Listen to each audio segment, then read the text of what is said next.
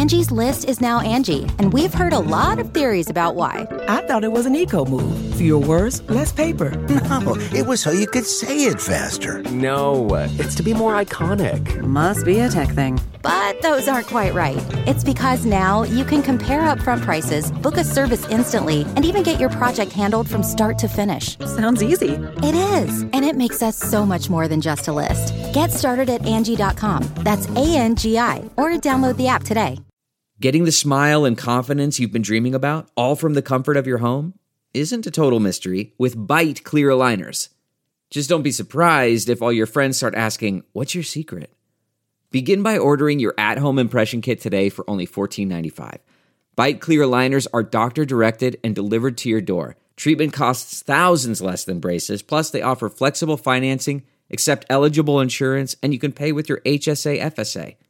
Get 80% off your impression kit when you use code WONDERY at Byte.com. That's BYTE.com. Start your confidence journey today with Byte. What is up, Gypsy Gang? We're back for another episode of the Gypsy Tales podcast, and this one is a certified banger. Obviously going to do an intro, but this guy definitely does not need an intro. In his past life, he was a privateer, supercross racer, won a 125 main event, and then in the next life, he was the general, the dude that was responsible for one of the most insane action sports movements.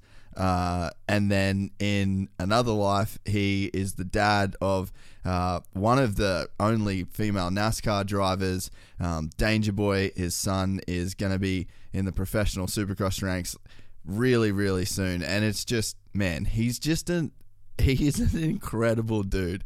This was a bucket list podcast. Like I said, he doesn't need an intro, but you're getting one anyway. But man, I thoroughly enjoyed talking to Brian Deegan.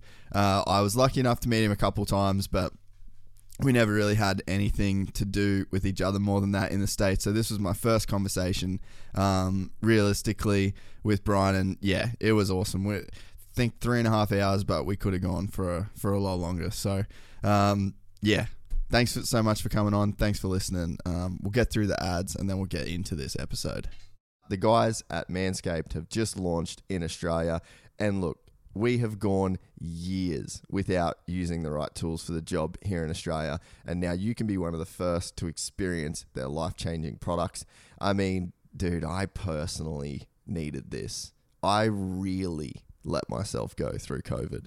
And honestly, I didn't even know if the Manscaped products would be enough. I can tell you right now, the Lawnmower 3.0 trimmer is insane. Manscaped have totally redesigned this electric trimmer, and the Manscaped engineering team spent 18 months perfecting the greatest ball hair trimmer ever created. This third generation trimmer features a cutting edge ceramic blade to reduce grooming accidents. Now, let me tell you what that means in layman's terms. You are not going to cut your nuts. It's over. The days of bleeding balls are done because of the guys at Manscaped. If you head to manscaped.com and order yourself the performance package, you are going to see exactly what I'm talking about. If you're listening to me right now, I would love for you to experience this firsthand yourself. You can get 20% off plus free shipping with the code GYPSYGANG at manscaped.com. The Gypsy Tales podcast will thank you. I will thank you. And most importantly, your balls will thank you. We're also brought to you by the guys at MX Store. We are taking off on an idiotic trip across the Nullarbor of Australia. It's 4,500 kilometers one way, 4,500 kilometers back to do one day of racing. I'm excited, but it means that I'll be going to MX Store a lot. I've already been, I think, 4 times this week, and I feel like I'm probably going to be going to MX Store more than the grocery store until Manjimup. So all you need to do at home, if you need anything for your dirt bike, any parts or accessories at all, you can head to mxstore.com.au. You can do click and collect if you live in the Gold Coast area, but if you get your order in by 2 p.m. on a weekday. It's same day shipping, so you pretty much live next to MX Store wherever you are in Australia. We're also brought to you by the guys at Fist Handwear. You can head to fisthandwear.com. The best gloves in the game. I literally could not tell you the last time I put on another pair of gloves that weren't Fist. It's, well, probably 10 years, because that's how long these lords have been killing the handwear game. Once again, fisthandwear.com. Use the code GYPSYGANG to get 15 or 20% off. I'm not sure. Type it in. That same code is going to work at dixonquality.com.au. I was actually feeling the fit this episode, to be honest. I was rocking Dixon flannel. I was rocking a Dixon tee. And I was also, a little special plug, rocking the DR3 merch, Daniel Ricciardo. So you can head to dixonquality.com.au if you want to shop the coolest flannels in the game, in my personal opinion. And I think it's shop Daniel Ricciardo if you want to get the beanie or his new line of merch. That stuff is legit. We're also brought to you by the guys at Rival Ink Design Co. You can head to rivalinkdesignco.com. 100K, they're giving away at 110. Get amongst it. I got some new graphics coming up for the 350. Got some other stuff in the works as well. It's been a while. It's actually been too long since I put a fresh Rival Ink kit on. So got some Rival Ink going to be going down on the bike pretty soon, as well as a Thrill Seeker seat cover. We're also brought to you by the guys at Boost Mobile. You can head to boost.com.au for Australia's best prepaid data packages. These guys absolutely kill it. I do the $300 240 gig. Lasts me pretty much the whole year. We stream a bunch of stuff on it, upload a bunch of videos off it. We've been with them for years. By far the best. And we're also brought to you by the guys at Cricks Tweed. Head to crickstweed.com.au if you need a new or used vehicle anywhere in Australia. That's it. We've got new merch. Head to gypsytales.com. That stuff is going awesome. Thanks to Sam, Dog. If you know, you know. Like us on Instagram or follow, and then subscribe to the YouTube channels. We are going to be blowing YouTube up with this one, hopefully. So, yeah, that's it from me. Brian Deegan. I don't even know. Yeah, I don't think I need to do an intro to this one. This was one of my favorite podcasts I've ever done. Not only just for what Brian's done in the past, there's so much more there that we didn't even go into. But I'm just so pumped on it as like the dude he is now with what he's doing now. I got a lot of respect for the guy, and I'm a massive fan. I hope you are after this 3 hours. Cheers. From the gang called Gypsy. Gang and they come and get Gypsy. Gang and they come and get Gypsy. Gang. I met a Gypsy. Gang. I met a Gypsy. Papa Brian Deegan. Yeah, well, there's the kids. That's some good kids, man. Yeah, it's a good sport, right? It keeps you busy. It keeps the kids busy where they don't have a lot of time to do much else. Yeah. So hey, you can drag this mic a little bit closer as well. Like the closer it comes, the better it'll be. Yeah, that's perfect. Cool. All right, man. Well, hey, first of all, thank you so much for coming on the podcast, man. I've grown up watching Brian Deegan and appreciating the work that you have done, and now I'll say that I am looking up to you as a guy that hopefully one day I'll be a dad, and I can tell you that I look up to you more for being a dad now than any of the motocross stuff. And you know, talking to Hayden, like you've honestly made me a fan of your kid by showing the work that he puts in, and he's getting up before school, and man, like there's so many other ways your kid could go. You know, like the son of Brian Deegan is affluent, can do what he wants to do, good looking kid. There's a lot of ways that kid can go. But getting up at 7 a.m, prepping a supercross track to put in motos before school, like, you did good. Nah, thanks. Yeah, it's, you never know, man. You never know. Like, I didn't expect this, you know, when I was growing up. I didn't think, one day, you know, I'm going to be a good dad. I don't even know what that means. But, yeah, I was like, yeah, it's, you know, especially with my run with Militia and and all that, you know, I guess I just the type of guy that goes from like so far from one side to the other, and that's what I like to do, because I like to experience life, you know, from all sides, you know. I've been to the lowest of lows, the highest of highs, and I'm glad, man. I'm glad, because I've lived life of like 10 men, you know, so I'm stoked on that. Yeah, dude. I mean, there's a whole few hours just in unpacking that. But yeah, I mean, I think maybe that's what even makes it more special on your end, is just because like, dude, you're still in your prime, really. Like, you're a pretty young for dude. What? You're super, but you know what I mean? Like, you could still be doing essentially whatever you wanted. Like, if you still wanted to be like a ratbag dude, like you could literally do whatever you want, you know? So like, yeah, I've thought about it. You know, trust me, that I'm a man.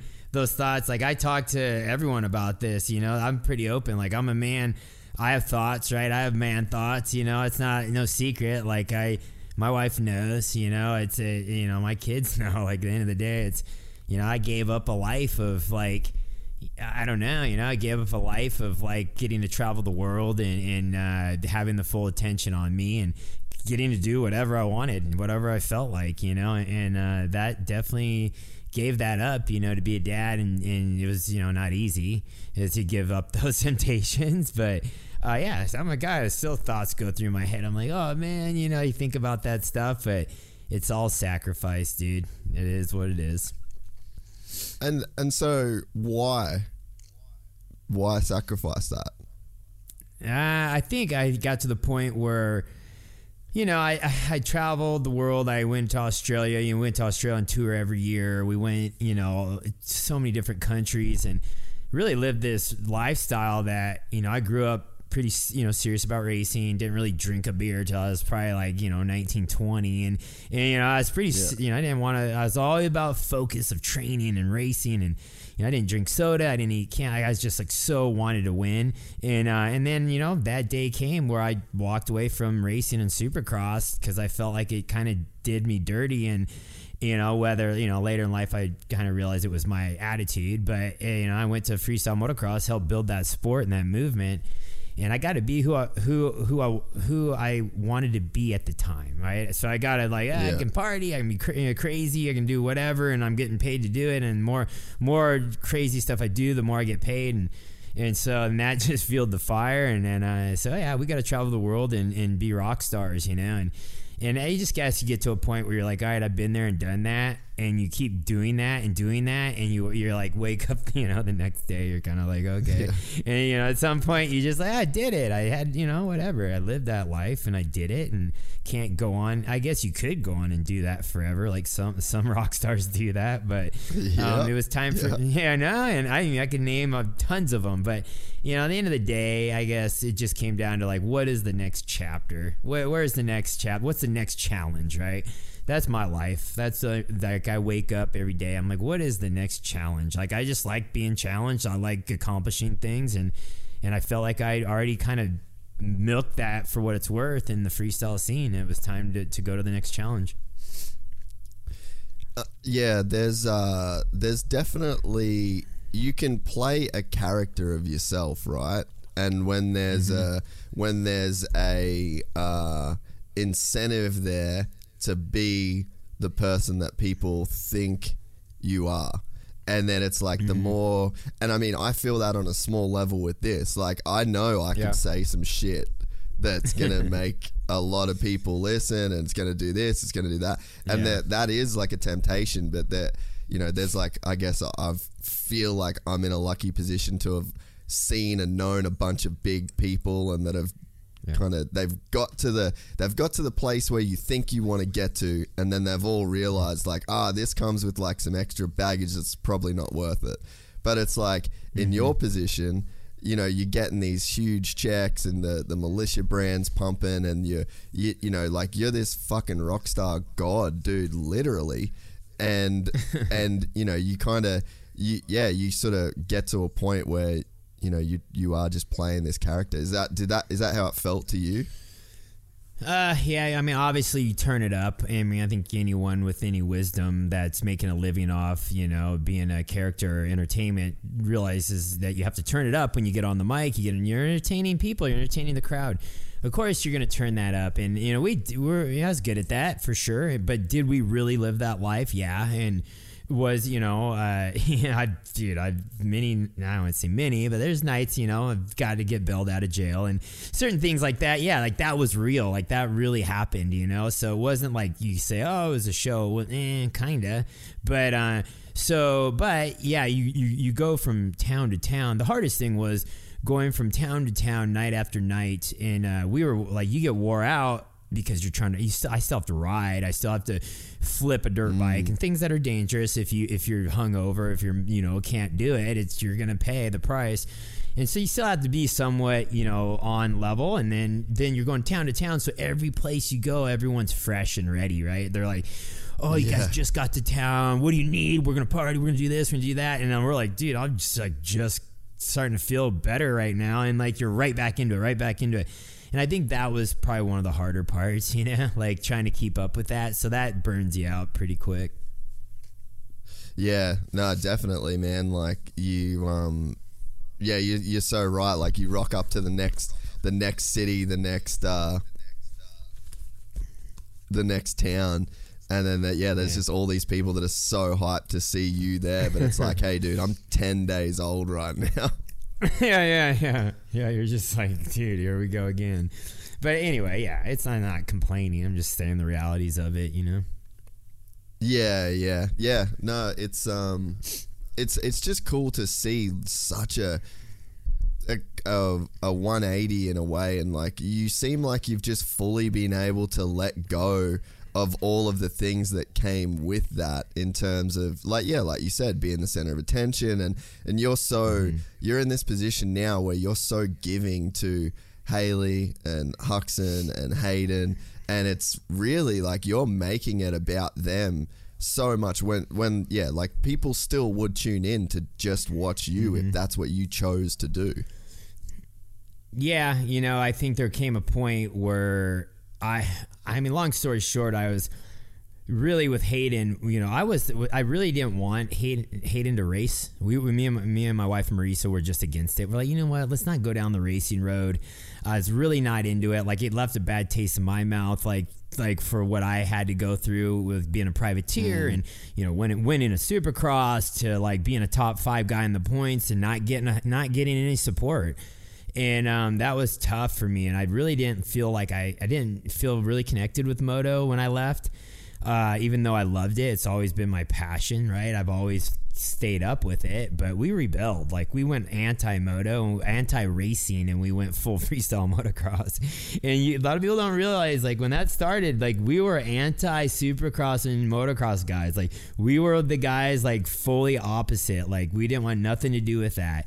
And then eventually they merged together once, freestyle guys, once our generation kind of moved on, and then the other guys came in that were like, oh, that's cool, man. I want to ride a factory bike. I want to have cool gear. And we're like, gear's lame. Like, we wore shorts and t-shirts, right? Like, we wanted to be skaters. We wanted to be snowboard guys. Like, we on dirt bikes. And like me and Metzger and not Pastrana, but like there was that movement of the few guys that were the rebels in the beginning that set this standard. I'd say a lot of people don't realize, like, Metzger was one of the OGs with being a rebel. Like, he was just he was a fast rider. He won Loretta's. He was a sought after amateur, but he was one of those dudes who just got it. Like, as far as like I am different, and I'm into tattoos, I'm into pierce, all the things before it was cool. And then he's like, I'm gonna wear snowboard pants when I ride, and that's when he introduced me to a lot of people like Volcom and Etnies before it was even Volcom. We were like one of the first athletes there, and we were wearing Volcom vests at Anaheim Supercross when we were racing. Like, that was before even anyone thought about that. And so it was just such a cool movement. I mean, he was the first one to wear baggy jeans while he rode, like, and we all kind of followed suit of that, I don't know. I just thought it was such a cool time and era and movement, and you just know then it faded out, and it'll never be repeated, dude. It'll just never will. So my point with that is I walked away from racing. I didn't think I was ever going to go back, to be honest. I love the sport. I went and watched the races, this, that, but I went when my son started riding for fun, and he would, hit the little jumps and stuff, and me and like Twitch and Feist, everyone would be hitting the ramps at my house, and Hayden would be there just watching, and he was so into it. And then he got into the dirt bikes, and at some point he just asked me to race, and I was like, oh man, I don't know, I want to bring him to the racetrack. I didn't even like kind of know where to start. It had been so long, so that was probably 2012, 13. And I'd been out of the sport since 99. And so anyway, we go to a local race, and I take him there, and he's in the beginner 50 class, and we were like just starting again. And anyway, then he raced, and I was like, I did good. And then we ended up putting him we had him in the wrong class because I didn't even know what class to put him in at the time. Then we put him in the right 50 class, and I was like, whoa. And he's like, no one can beat him. And I was like, oh, and then that was it. I was like, here we go, because I'm so competitive. And then we started going back to Loretta's and all the nationals. I'm like, dude, he's fast. And I was like, so then obviously it was like, and your kid, I guess what I noticed too, if your kid is any bit shows any desire into something that you love, all you need to give me is just a little bit. Like, I'm like, okay, he loves dirt bikes. He likes racing. That's all I need. I'm like, I'm in 110%. And that's where we ended up and why we're here today.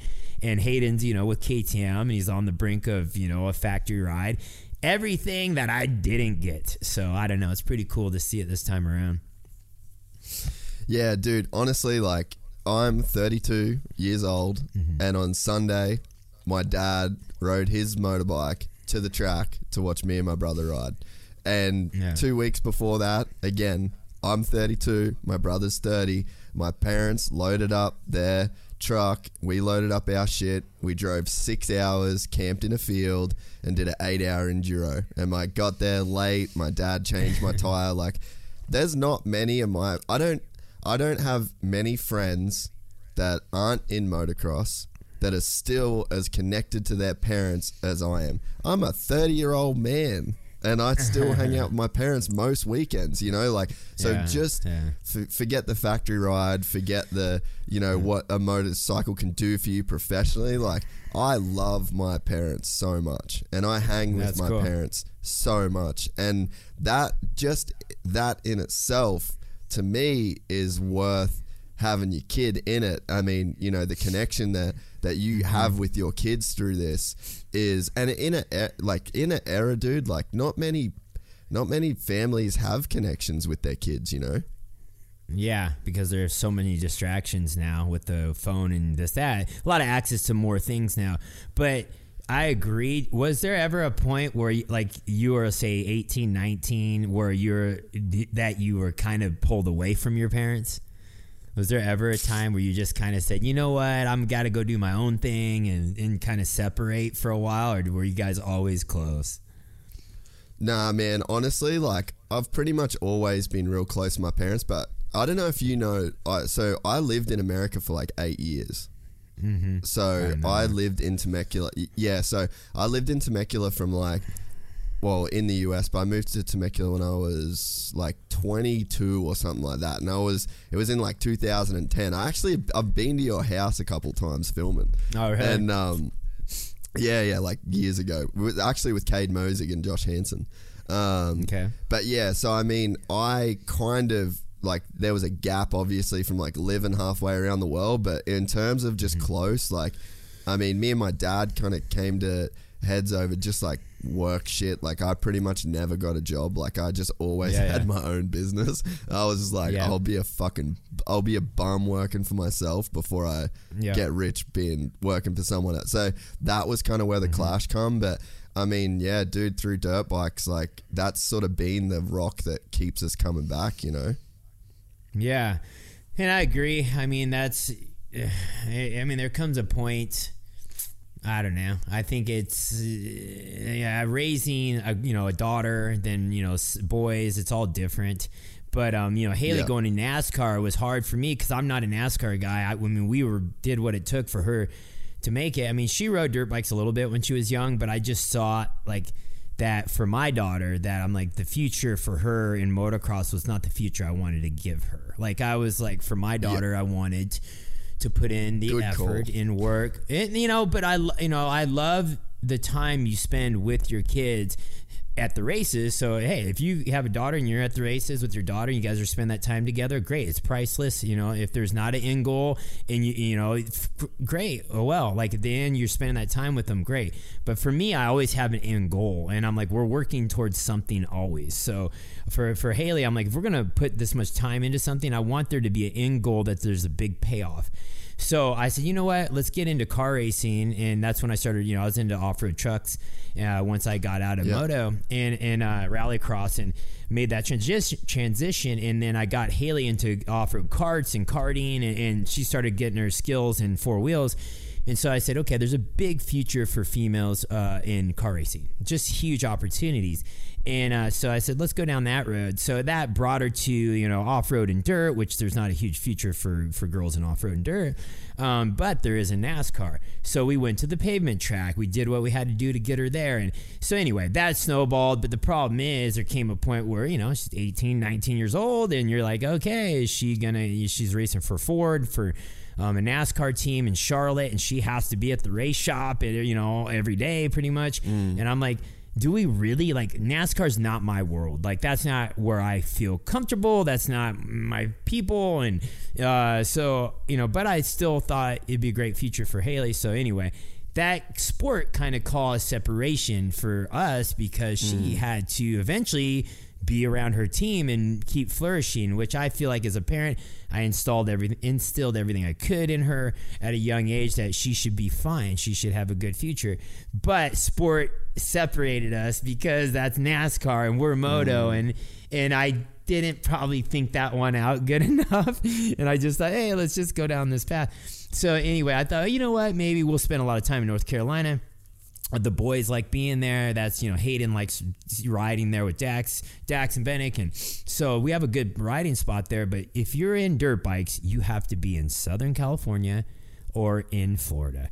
And that's my opinion on those. And you got to be in Southern California to get on a team to make it to Florida to train. And so knowing that, I'm kind of like, well, we can't leave California. That's kind of where we got to be. So anyway, that's why we're still here. And, I don't like it here. This is for me. I love riding dirt bikes still. And so Southern California, there's 10 tracks within an hour of my house. So, it's the place to be. But, getting back to what you said, like with Hudson, who, my youngest at 11 now, will he make it as a pro in Supercross and motocross? I don't know. Like, odds are stacked against him for sure. Like, his passion, he likes riding, but he doesn't take it as serious as Hayden, bottom line. So, but you always see like the Malcolm James scenarios. You always kind of have hope, right? You're like, the little brother may kick into gear at some point, right? So he has the opportunity and the tools in front of him with the tracks and everything at our house. But if I can just ride dirt bikes with him, when we're older, like go spend the day at the track or go ride in the hills, and enjoy the lifestyle of two wheels, I'm happy. I accomplished my goal. Like, I am okay with that. But with Hayden, we set a goal to be the best, to be a champion, and we are not stopping until we figure out if that's going to happen or not. And dude, like, I just spoke to him for 15 minutes. That's his goal as well. That ain't your goal. Living through him, that's his goal. Yeah, and that's good. But like I said, I always say talk's cheap, and when I see a kid getting up at 6, 7 in the morning to go running, to go ride his mountain bike or go ride his motocross bike, then okay, now I'm impressed. I'm a believer. Now I'm believing. Okay, like that's just how I am. Like show me and I'm back. If you want, I'll go running with you, dude. You want to go ride? I'll ride motos with you. Let's go. Like whatever. Like that's just the way we are at our house. And the cool thing is, I always say, show me a mom, and I'll show you if the kid is gonna make it in motocross. And because it comes down to that too. Because if the mom's always babying the kid, oh, it's okay, or you crash, let's baby him. Then you're gonna struggle. The good thing I have with Marisa, she's hardcore, and she's like, she doesn't take any crap. Hayden, like, if the bone ain't sticking out of the skin, is like, get back on the bike and finish the race. So I got at least that good part on the other half. Yeah, man. I like I said, to open it up, like, I look up to you as a dad, just by seeing. Obviously, it's social media. I've met you in person a couple times. I feel like I know the drill with what you guys have got going on, and yeah, man, it really does seem like you're out there willing to walk the walk with him. There's no kind of handouts, and then there's obviously not this crazy pressure, because if there was this crazy pressure, it'd be on Huxon the same way that it's on Hayden, but it's not. Like, they're different kids, and you've got this different kind of, this different kind of deal with them. But yeah, I mean, to the moto thing, like, I definitely was, when I was a little bit younger, like, I'm kind of getting to the age where I'm like, oh, I'll have kids here in the next few years, you'd think. And yeah, I was like, oh man, I don't want my kids to ride. I don't want this. I don't want that. And then I went on this trip, not last year, the year before, with my dad. We rode 2,000 kilometers from literally my uncle's backyard in Cairns to the very tip of Australia, and it took 10 days. We rode. I just rode a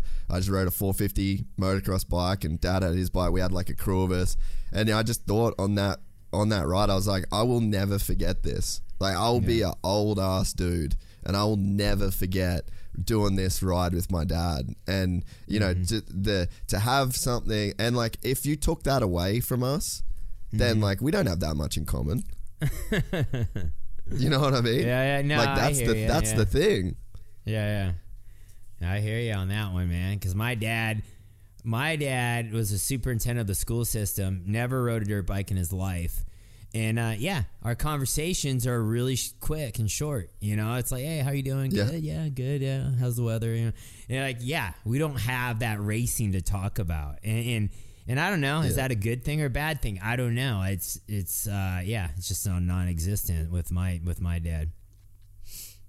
Yeah, it's interesting. Like, to have Haley moving away, and to have her like, with everything that's going on, like, I mean, I could see from her end, like, it just being hard to keep up with, like, all of the different directions that she'd be getting pulled in. And I mean, for my own personal, like, to give you in terms of like my relationship with my parents, like, for example, my mum, I'm super super close to my mum, like a full mama's boy.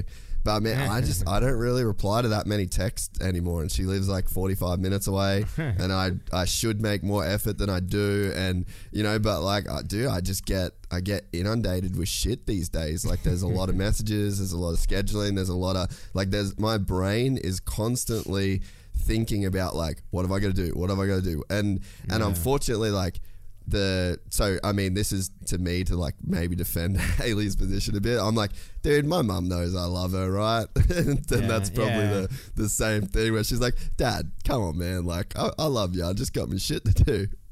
Yeah, and I get it. Like, when I left home, 18 years old or 17, whatever it was, when I graduated high school, like, I took off to California from Nebraska, and I was like, I'm not turning back. And I really didn't call my dad that much at all, just because I was on a mission. But I mean, we talk almost every day now, but it's part of, growing up. It's part of that deal.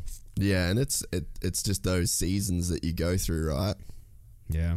Yeah. And I think at the end, after all, you have to realize, like, you have to be able to trust your family, and your family is, like they say, they really are the ones that should always be there. You should always be able to rely on your family, and you can't pick your parents, and you can't, it's like your brothers and sisters. I mean, in your family, you're not getting rid of them. They're there, I feel like those are the ones that you should really, like, support each other no matter what. Yeah, no, I agree with that. So when you were when you were having kids and you kind of had this mentality of like you're committing to the kids and you're like, all right, we're going to do this. What were your biggest fears given the fame that you've got, the money that you guys have got, the privilege? Like privilege is such a loaded term, so I'll lay that out there because exactly what you just said of like you can't pick your parents. So you get Haley and she's born into this world. She got no control over the fact that her dad's famous, the fact that you guys have money, like all this, that's not in her control. So you can't, the privilege, loaded term. But, but then there is a reality of like, she ain't ever going hungry. She ain't ever going without the things that she wants. So, but there's kind of like a problem in that, right? Because like if you didn't have an easy life, you had a pretty tough road and you had to be real self-sufficient. And I bet there was a bunch of times where you're at a gas station tripping out on how you're going to pay for fuel. And in her case, that's probably not the case and in any of your kids. So like as a parent that's in that position, like what are the fears that you've had for your kids? Yeah, you always wonder if like success skips a generation, and I feel like I've thought about that. I've studied that.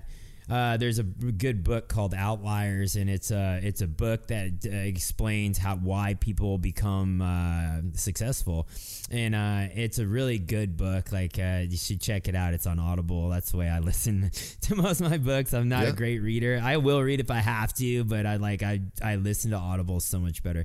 So anyway, that is something that you worry about, like, because I worked super hard. I didn't have, I came out here on no money, and I, slept on my buddy's couch, when I lived with Metzger, and I like slept, on his floor basically until I could afford to pay for a room, and then it started from there. And I just remember I only had enough money to literally buy bread and peanut butter and jelly. Like that was like my deal, and I made enough money on the local pro races that I could pay for my gas and my truck payment to go, so I could keep going. But I was so driven not to go back to Nebraska. Like that was my goal. Like I'm not going home. So I really, really went out going to meet people and tried to open my network. But like I had to do that. Like that was my sink or swim deal. So now, and that was, before social media, before cell phones, all that stuff. And so the point is with my kids, they like literally Hayden walks out front. He's got a Supercross track in his front yard. He's got Works bikes in the garage. You know what? Because I like that stuff. He had a 50 that was like a Works 50 because I like that. He don't care. Like at the end of the day, that to me was badass. Like I didn't get that when I was a kid. So I built that. Like, but how do you make them appreciate it? And that's the hardest thing as a parent. You always want to spoil your kids. You always want to give them kind of what you never had, but you have to take time to teach them. It takes time. Discipline takes time. And a lot of people don't want to take the time to do that. And I felt like I have stopped what I'm doing to say, you know what, Hayden, here, let me show you how to do this. Let me show you how to wash your bike. Let me show you how to do the filter. Let me show you how to, like, these things so he understands it. Otherwise, it's really just my fault. But I feel like, yes, am I worried my kids are going to be too spoiled to really want it and really succeed? I feel like, that thought crosses my mind, but I've always been pretty strict. Like, hey, if we don't reach these goals, then this is going to happen, or you're going to have to go do this, and you're probably not going to like to go do that. So let's do this. And, but yeah, it's half the battle. Half the battle for sure is, your kids. They have everything at their beck and call. I mean, the best life if they want to take it. And I don't know, man. That's the toughest one. I haven't figured it out. I figured out how to make my kids champions. But I don't know. I don't know how long will this carry, and how long will I don't know. Like if I step out of the picture, are they going to be okay? I don't know, man. It's it's a tough question. That one's a tough one. Yeah, man, it's I could see that being the thing in your mind, and if you're a good parent, like that is probably the thought, and I mean, dude, from my own personal experience, like there were points in my life where if you asked me as like a kid, I mean, I don't know what age, maybe like 14, 15, I would have said I hated my dad because of the shit that, dude, for sure. Because he was a hard motherfucker, like hard, dude. Like I mean, there was times where Dad was building like an extension on our house, and we weren't allowed to ride. Like, we could only ride on the weekends, and Dad's like, yeah, man, sorry, bikes are over. Like, we got to build this shit. And he's like, you're helping. And there was just like, we complained about it, and we like, yeah, he was just like, dude, this is what it takes. Like, you have to do this. And I like, it was like months of not riding because we were helping Dad put a roof and, you know, like build all this shit. And then it was like, I just resented the dude for it so much as like this dumb kid. And I look back, and all of the things that I would have told you as like a dumb teenager, like I hated my dad for this, they're the lessons that now are just like so valuable to me. I'm like, if I didn't have that, if that dude didn't like grill me so hard, I actually wouldn't be even close to the man that I am. But as a parent, like, and now I've got this different perspective of like looking back at, you know, Dad being so hard on us. Like, he probably didn't want to do that. Like, it probably wasn't fun for him to do that. But like in his head, I mean, I'm sure he knew like, this is the shit you need to know to be a good human in the world going forward. It's like, suck it up right now. And now I've got the perspective where I'm like, damn, I'm a hardworking dude because of that. Yeah, and the bottom line is, it's no secret, right? The discipline you teach your kids, you teach them at a young age is what comes out in the future. You know, you want to baby your kids. Oh, it's okay. And like, oh, you know, you always will have money. You always have a car. You're always going to have a phone. Oh, you want to stay on your phone all day? Oh, no problem. What do you think you're doing? What do you think you're doing to structure, to mold this human being? You know, and it's like, you know, oh, they got older. All of a sudden they have no respect. They're in trouble all the time. That, you know, you're like, yeah, that's the structure you built. And it hurts me. Like I say, it hurts me just as much as it hurts you when I got to discipline you, but it has to be done. And trust me, I hate it. I hate discipline. And my wife's always like, you need to be more strict on the kids. And I'm like, because I'm more, believe it or not, like I'm pretty passive. Like I let a lot of stuff slide until finally I met my limit. When I meet my limit, that's it. Then I snap. Then I'm like, this is going to get done right now. You're going to go do it. And that's when they're like, all right, you know, like, and they listen. But, you know, I don't know. I feel like I'm the kind of the typical dad, you know, because, you know, dads are usually pretty go with the flow until they get mad. But no, I agree. If you don't take the time to teach your kids how to work when they're young, they're not going to do it when they're old. You may get lucky, you know, and they may pull it off later. And a lot of people are like, oh, they can do video games now and make tons of money. They can do the social media, make tons of money. You know what? It's still work. Like, at the end of the day, it's all still work. Dude, like, right? Yeah, right? We have a YouTube channel, and we don't just wing it. You know, we don't just film on our phone, hey, what's up, and then post it and it works. Like, no, it's work. It's a job, and it takes time. It takes hours, and that's all learned through growing up, how to work and how to take things serious, how to understand the value of a dollar. Like, all that has got to be taught when they're growing up, you know? And I don't know. I can't stress it enough, and I've lived it, you know? And I'm scared. Yeah, I'm scared. Am my kids going to be spoiled and, like, you know, and be these lazy, you know, parents that expect everything? I don't know. I don't know. I think I've made it with the first two pretty good. Hudson's still young, you know? So he's, you know, but yeah, you know, I don't know. I think we've done all right job so far with what we have. Like, we're a fortunate family. We've been blessed. We have a lot of stuff. I mean, what more could I ask for? You know, I have enough everything, you know. I always say, what's enough? Like, how much money do you really need? Like, you know, and I, you know, there was a point in my life where I chased money so hard, and I was like, man, I just want to make millions of dollars. I want to keep stacking money, and then it got to the point where I'm like, man, how much money do you really need to be happy? Like, what is success? And then the more I became a parent, I'm like, man, I just really, as long as your family is you guys are together and love each other and, you know, all have each other's back, I'm like, God, that's pretty good. I think I'm fine, you know? So I don't know, just one of those deals. Was there a point, like, literally, was there a dollar sign where you were like, fuck, I don't need more than this? I don't think anyone has that, right? Everyone wants more money. But no, I have a number that I said, you know what? When I get to this number, that's my retirement number. That's the number I'm going to be like, okay, we're good. We are set. We'll never have to work again, which whatever that means, which I'm always going to work, right? You'll work it every day. And working, I mean, I love it. That's what I want to do. And I have been fortunate enough to build a career upon having a fun life and doing what I want every day and getting paid to do it. I don't know if I'm getting paid to do it, but I'm part of the system. I'm part of the system. Big fish, little pond theory, motocross, supercross, the whole industry. It's a small pond. As much as when I went to NASCAR, I realized how small motocross was. I was like, dang, this sport that I thought was so big was so small compared to like NASCAR or football or baseball. So anyway, I just felt, you know what? I love moto. I'm going to try to be big fish, little pond theory. And that's what we've done. And, I've been able to do well for that. And like I said, I have a number in my head, and I said when we reach that number, that's our retirement number. So yeah, I do have a number. Is that being reached or not yet reached? I'd say yeah, it's been reached, but in a way of net worth. I'd say like I'm not a big guy that just sits on just let's stack cash. I like properties. Yeah. I like businesses. I like stocks. I like, I like things that create profits that grow. And I've learned that over the last so many years. So yeah, I've reached by far surpassed my goal in property and net worth for sure. For sure. But, at the end of the day, I'm always still building because I enjoy that, Yeah.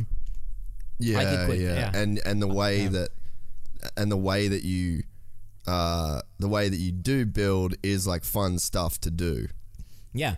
Like I didn't have to do a YouTube channel. We didn't have to do that, but I'm like, dude, we're doing all this cool stuff and I'm posting this on Instagram every day and Instagram doesn't pay me crap. I'm like, so why am I building this network for these guys? And I'm like, what network can we film and just post our life and have it pay us to where we can use that money to pay for gas, pay for the rig that's going down the road, pay for the driver, pay for the mechanic. These are real expenses that cost 6 figures a year plus some. Okay, so yeah, the YouTube money that comes in for ad rates, which it's built over the years, it's doing good, but that goes straight back to the system, the circle of racing.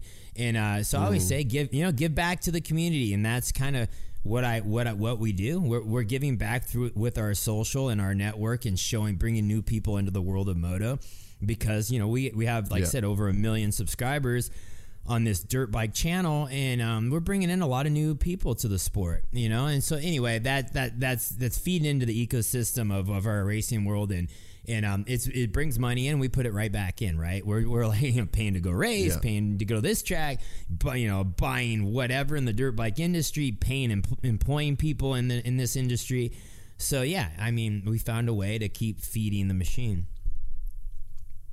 Yeah, it's interesting. I'm sorry to push on the money thing, but I mean, it's in my head, you can look up in my head, first thing, I mean, no, sorry, the first thing you look up, no, the first thing when you Google Brian Deegan, that's like the first thing that pops up, and I'm like, it says Deegan's net worth, and it's, I don't know, it's a big guess, I guess, at it, but it's funny that that's like the first thing that comes up, but whatever, yeah, it's all good.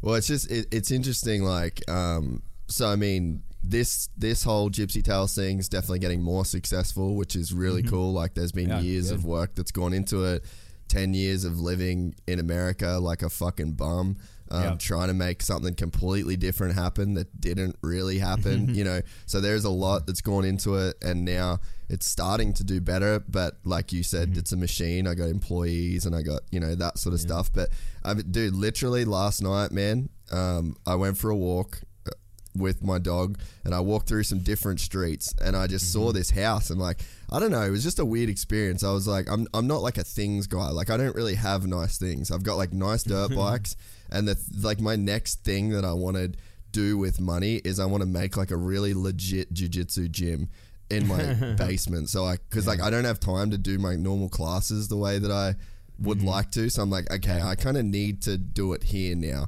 But anyway, so I was walking and I saw this house, and it was literally, dude, last night, first time in my life, I looked at a house and I was like, dude, maybe soon, I'm gonna be able to live in my own house, and it was fucking crazy to have that feeling, and money's always been a weird thing for me because it's something I've just never even had. I've never been able to have. I've never seen like a roadmap to making that kind of money. So to hear, like, that's why it's interesting to hear you talk about, like, I had a number, I had this headspace, because, you know, to me, like, I'm new to that world of even thinking about my future, dude. Like, that's you know what I mean? Like, that's the place I've been living in for so long. Yeah. And I think it's foolish to think, you know, where people are like, oh, I'm not a materialistic guy. I don't care about money. Well, when you get married and have kids, you're going to care about it. You know, the bottom line is, because if you want to give your kids those opportunities, you know, like I deal with a lot of jealousy and I don't know, I'd say different emotions. You know, when we came back to racing, you know, you have a lot of parents that are, you know, they get these mini dads, which I'm one of them, you know, a mini dad that gets all dramatic with your kids when they race. Represent. So it's like, you know, right? Like little league parents. And so, and I was the guy running around the track chasing my kid on a 50 for sure. But but you get those parents who are like, well, you know, Deegan's winning because he's got a factory bike and he's got the best suspension, he's got the best motors. And I'm like, you know what, dude? You had the same opportunity as I did when you were younger to go and break yourself off, take big risks, take big chances, and get paid. I did it. I went out and, you know, broke bones and, you know, took huge risk. And there was no internet. We put it on ESPN and it was on, you know, all over the TV. And I did that over and over and over and got endorsement deals and sponsorships and stacked money. And now I'm able to give my kids cool stuff. Bro, you had the same chance, man. I always I hate to put it brash, but I always, you know, hey, these kids, I'm like, well, tell your dad if he wasn't such a pussy, then you would have the stuff too, dude. Like, don't get mad at me, bro. Like, don't get mad at me. Like, I am the one who sent it, and who cares what I have, right? I have what I have. Go get what you're gonna get. We're all in the same world. We're all in America, bro. Like, this is a free country. Go send it. There's the internet now. Go hit a big jump. Go make some money, dude. And I get it. That may sound brash, but dude, whatever. It's reality, dude. Don't get mad at me because I took big risks and got paid and give it to my kids, dude. I could stack it in the bank and make my kids go to school and not even touch it, but I didn't choose to do that, you know? Hey, so. Amen. yeah. I mean, I don't know. I can sugarcoat it for you, but that's just kind of how it goes down. Well, I mean, that's kind of not what we do here. So yeah. No, good. That's why I like what Jet Lawrence said the other day, you know? And everyone's like, oh, whoa, you called Mosman whatever brainless and da-da-da. And I'm like, cool, dude. That was a good interview, man. That was good. Like, he's a kid. He's a teenager. And he's speak your mind, dude. That's what the sport needs. We don't need more guys with just same answers. I always was so anti that in racing. If you have time, look up 1997 LA Supercross and see what I did when I won the race. See what I said on the mic. That, to me, was what the sport needs, in my opinion. You guys, like the top factory guys, are like, oh, no, we need, you know, that's not it. But you know what? That's what brings entertainment. You're selling tickets to a crowd to fill a stadium. Tell me they're not there for entertainment, okay? Who's the characters?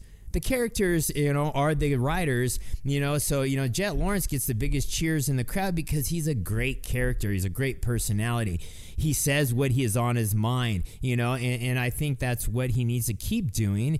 And hey, there's one thing too. So I always thought, just say it, you know. If you can back it up, that's even icing on the cake, right? That's even better. You know, yeah, I get you go down the list of guys who were pretty good talkers and characters, and they didn't win. Yeah, oh well, but they, you know, they still probably got more than the other guy because they were a great character.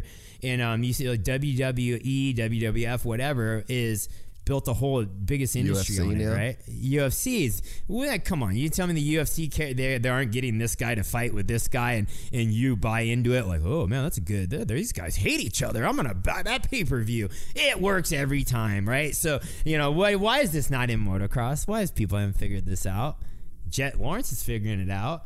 I'm sure when he sees Mosman, they probably laugh, giggle, whatever. Like, you know, they ain't like fighting in the pits, but, you know, great. Mosman should come on there and be like, you know what? This is what I think of Jet. That's kind of the rebuttal he should have, right? And it would be fun. It brings people to this. Remember Stewart, right? Stewart, always good on the mic. He always had the battle with Chad Reed, and they hated it. That was good. I mean, that was great for TV, man. I don't know. That's just the way I am. And dude, think about this, right? So I had Sleater in here yesterday, and we were talking about the whole Jet thing. Like, we watched his clip, and I've known Jet since he was a kid, so like he's one of my boys forever. Like he can never shit the bed as far as I'm concerned. We were talking about it, and it's like, okay, so you got that kid that says maybe he went too hard on Mosman, whatever, that's open to interpretation. But you've got that kid that's willing to say that in an interview, and then that same kid is willing to ride up to Joe Schmoder, who just beat him in a main event for, like a lot of money, and then throw his bike on the ground and just like hug his friend and just like lose his shit because of like how happy he was for his friend. So it's like, the problem in motocross, and this is a big thing that I've tried to be like an advocate for, and like on this show, like I try and just say whatever because it's what should get said, it is that like if you're gonna squash a guy like Jet, if you're gonna shit on him for saying like you shouldn't have said that about Mosman, this is wrong, blah blah, if you're gonna squash that, then you also squash him hugging his mate on the podium and being that excited for his friend. You just kill all of it. So you got to be really, really careful in the sport from like a media and a fan perspective of like shitting on people, because you shit on the bad, then you're not going to get the good. And people have to be very, very careful. And it's the same thing that happened with James, dude. James was just like, fuck this. I'm over it, dude. Like, I don't need this shit. And then you don't, and you don't see the good from James Stewart because you were so critical on the bad. And it's like, that is the problem with not embracing everything that people do. You can't have the super hype Jet that's pumped for his friend while also shitting on that part of him. So why do you think why do you think you can't have one without the other? What is that? You know what I'm saying? Because everyone wants to see the great side. Everyone, oh, that's okay, but don't do the bad side. Why do you think that? How do you think that work? So I think when like, all right, this is the analogy. When you've got a pretty shit chick, right?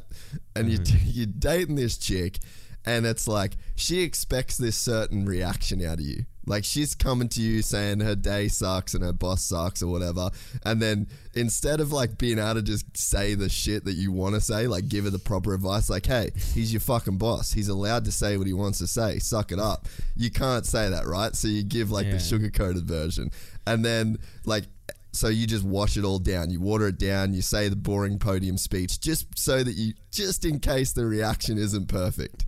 That's what these dudes are doing. You end up saying like crucifying the dude for like speaking on Mosman or saying some dumb shit or whatever, right? So then every time he's like, oh man, I was just saying what was on my mind. Okay, so I can't be myself because it's all like I need to nail the reaction so specifically just to get by on smooth sailing. So then they just go, look, path of least resistance. I ain't saying shit. I ain't gonna be happy. I ain't gonna be sad. I ain't gonna be up. I ain't gonna be down. I'll just give you. It's just the chick. I'll just be like, oh man, your boss sounds like such a dick. That's that's what a bummer, man. Like, yeah, fuck that. But instead you need to be like, pull your head in. But you don't. So you don't say the things that you want to say because you just know that if you don't get it right, you're gonna get roasted. Yeah, and then there you have NASCAR drivers right there. That's exactly why you have the NASCAR drivers you have that say what they say at their interviews, because they stay in that gray. They stay in the good that non-controversial area because they don't want to do the Goldilocks zone. Yeah, which motocross is a gnarly sport. Jumping dirt bikes, hundreds of feet, landing on each other, breaking bones, blood, guts, this, that, highs and lows, and you need to let that come out, right? That needs to come out. And if a rider just got done racing and he's got some aggression, dude, let it say it, man. Let it out. Like, go. Like, you guys don't understand, if you've never raced a dirt bike, that when you take that helmet off, you're in a different mode. You're in a like basically beast mode, kill zone. Like, you're like, I couldn't even remember what happened during the race. Like, for Jet to have enough wherewithal to like hit the jump and flip the dude off, like, that was pretty dope. Like, I'm like, I wouldn't be thinking of that. I'd be thinking of like I'm just pinning it, I gotta, like, I don't know, I'm racing. Like, I don't know. He was kind of smooth and like, okay, yeah, you pissed me off, I'm flipping you off over the jump. I'm not in the just racing in the podium position right now, and so all that stuff's so cool, and I love to see it. And I agree, you shouldn't be crucifying these guys for that stuff. You're building them up, which they are. You know, I think the media guys are jumping on that. You know, the one thing that's, I find it very two-sided and double standard, which I don't like when I watch, like, say, a sport of NASCAR, where they're like, oh, you have to be a certain way when you give this interview, but we're gonna blow that, like, when you said something, or you punched that guy, or when you said the wrong thing, we're gonna put it front and center on everything. And make up your mind, which one do you want? You know, which one gets the views, you know, and I hate, like, I can't deal with that. Like, that's why I like Moto. Like, let the dudes say what they're gonna say. You know, I feel like McAdoo had a lot more to say with everything that happened to him in the last few races. I'm like, this dude's got to break out of the shell and say something. But I really think that's him. I really think he's just a nice guy, and was like, you know, I just got taken out and it just ruined my championship. But, you know, I'm not even going to mention that. And I just really had a rough day. I'm like, that wouldn't have been me. I'd have been like, this motherfucker, like, he took me out. He ruined, like, I worked my whole life for this, and this dude doesn't get it, and he has revenge on Pro Circuit, and he's taking it out on me. This is bullshit. Like, I don't know. I would have been more that guy, but maybe that's just not him. You know, maybe that's not him. You know, every guy is a little different, I guess. Yeah, and dude, you're so right, man. Like, that was the probably the most famous example is when Conor McGregor threw the dolly at the bus. You remember that? Yeah. And then so like, well, another. So I'll finish that example. But you got so he throws the dolly at the bus, and then everyone just like, fuck Conor McGregor, like, that's a blah blah blah. Yeah. And then what is in the highlight of every single commercial that you see for that pay-per-view, which was the biggest pay-per-view ever. And dude, I would have seen that dolly hit that bus 1,007 times. Yeah, you know, and that's like, for example, where I got fun when I won the Supercross and Ghost rode my bike over the finish line, and they took my money. AMA fined me, took my prize money, which was a whopping $1,000, and then of course, what was on the highlight reel of Supercross, dude? The Ghost ride. Yep. I'm like, bro, which one? Make up your mind, dude. Like, you know, anyway, but then they go, well, we have the entertainment side, which is, you know, Feld or, you know, Clear Channel, whoever it was at the time. And then we have the AMA, which is the rules. There's two separate sanctionings. There's one that's entertainment and one that's rules. So I'm like, okay, I get that. I wasn't on the best side of the AMA by no means, you know. Yeah. No, but you're so right, man. Like, even in Australia, like, our NASCAR, like the V8 supercars, man, Chaz Mostert is one of, like, the young not up and coming. He's like one of the young, like, hot dudes, and wins a race, does a donut in front of, like, thousands and thousands of fans, and then they find the guy, and then they use that in the commercial for the very next weekend, and you're just like, come on, guys, like, we've got to let these guys do their thing. And I always talk about the UFC, and people probably fucking get sick of me talking about it, but it's like, they've figured it out, man. Yeah. And even Dana White, like, that sport has a figurehead, right? That, you know, so he goes up at the press conference, and then so they just have this amazing card last weekend in Florida, sold out stadium, first time in a year. First question is about Jake Paul, and the CEO, a billionaire, goes, why the fuck are you asking me that question? Fuck off. You know what I mean? Talking like that. Yeah, he to does. The media. He can. We all can. I can. Yeah. You know what I mean? Yeah. We all, Because and people need to just get their head around it. Like we are in this like weird old school. I mean, I know for TV and stuff, but hey, works for them. They let it fly. They build. I'm not saying that Dave Prater should get on and start swearing at everybody. Like that's not my message. But you can embrace these things a little bit more. Like what Jet said is so PG-13 about Mosman, and it's even a topic. It's like, come on, bro. Yeah. Yeah, exactly. So PJ. So who would be the Dana White of Supercross? Prater. I want him to be that guy. Really? Is he? Dude, I would love. I've never met Prater. I follow him on Instagram. He never messages me back. But I want that dude to just start. I want that dude to start coming up. But yeah, I mean, I think there's room for it. Yeah, I don't know. It'd be cool. Supercross, if they had their figurehead, their guy. I think it used to be Larry Huffman, man. He used to he'd be the last guy that carried the torch properly, you know? Yeah, he wouldn't make it too far in the PC culture today, that's for sure. Yeah, I think that the problem is Feld is like family company, Disney company, you know what I mean? Yeah. It's just... Yeah, I just don't think it's possible with Feld. I think we're barking up the wrong tree on that. That one. Yeah, for sure. No, I get it. I've met the Feld family, and yeah, they're a family that they're only gonna push so far for sure. Yeah, which makes sense. We sort of touched on the YouTube channel. It's definitely something I'd love to really talk about, because I don't think I know how hard it is to have 1 million YouTube subscribers, because I have 50,000 subscribers. You know what I mean? What you guys have done is mind-blowing. And I mean, I sort of mentioned it to Hayden before when he was on and we were having a chat, like, hey dude, you are doing work for this sport. Like, you are an ambassador in such a crazy way, and the sport of like, I want to be at Hayden's first Supercross race to see the line of people at whatever team he's on. Like, it is gonna be crazy, dude. And I mean, I don't know if you can see it coming. I don't know if he can see it coming, but like, I don't think you guys have any idea even the impact until, you know, that first kind of Supercross race. But like, dude, you're bringing a whole audience and a platform to this sport, and I don't think you're celebrated enough for it. I know you're not out here trying to be celebrated for it, but it's extremely special what you guys have created, and the work that it has taken for you guys to achieve that is absolutely phenomenal. Thank you. No, I really appreciate that. Like,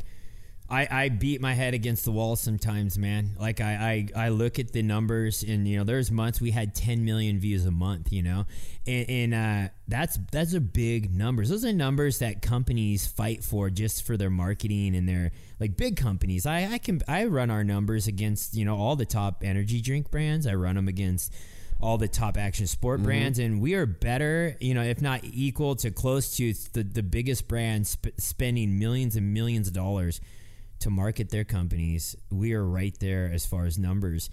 And you know, was that our goal? No, we were just going to film our family. We're going to film what we do, because every day we do something I think pretty entertaining, pretty cool.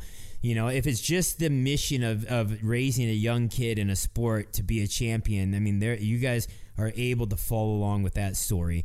And I mean, just think, there's going to be a lot of people that have watched Hayden since he was a little kid, to, you know, God willing, be lining up at A1 or whatever it is, that first Supercross, and they have followed that whole journey.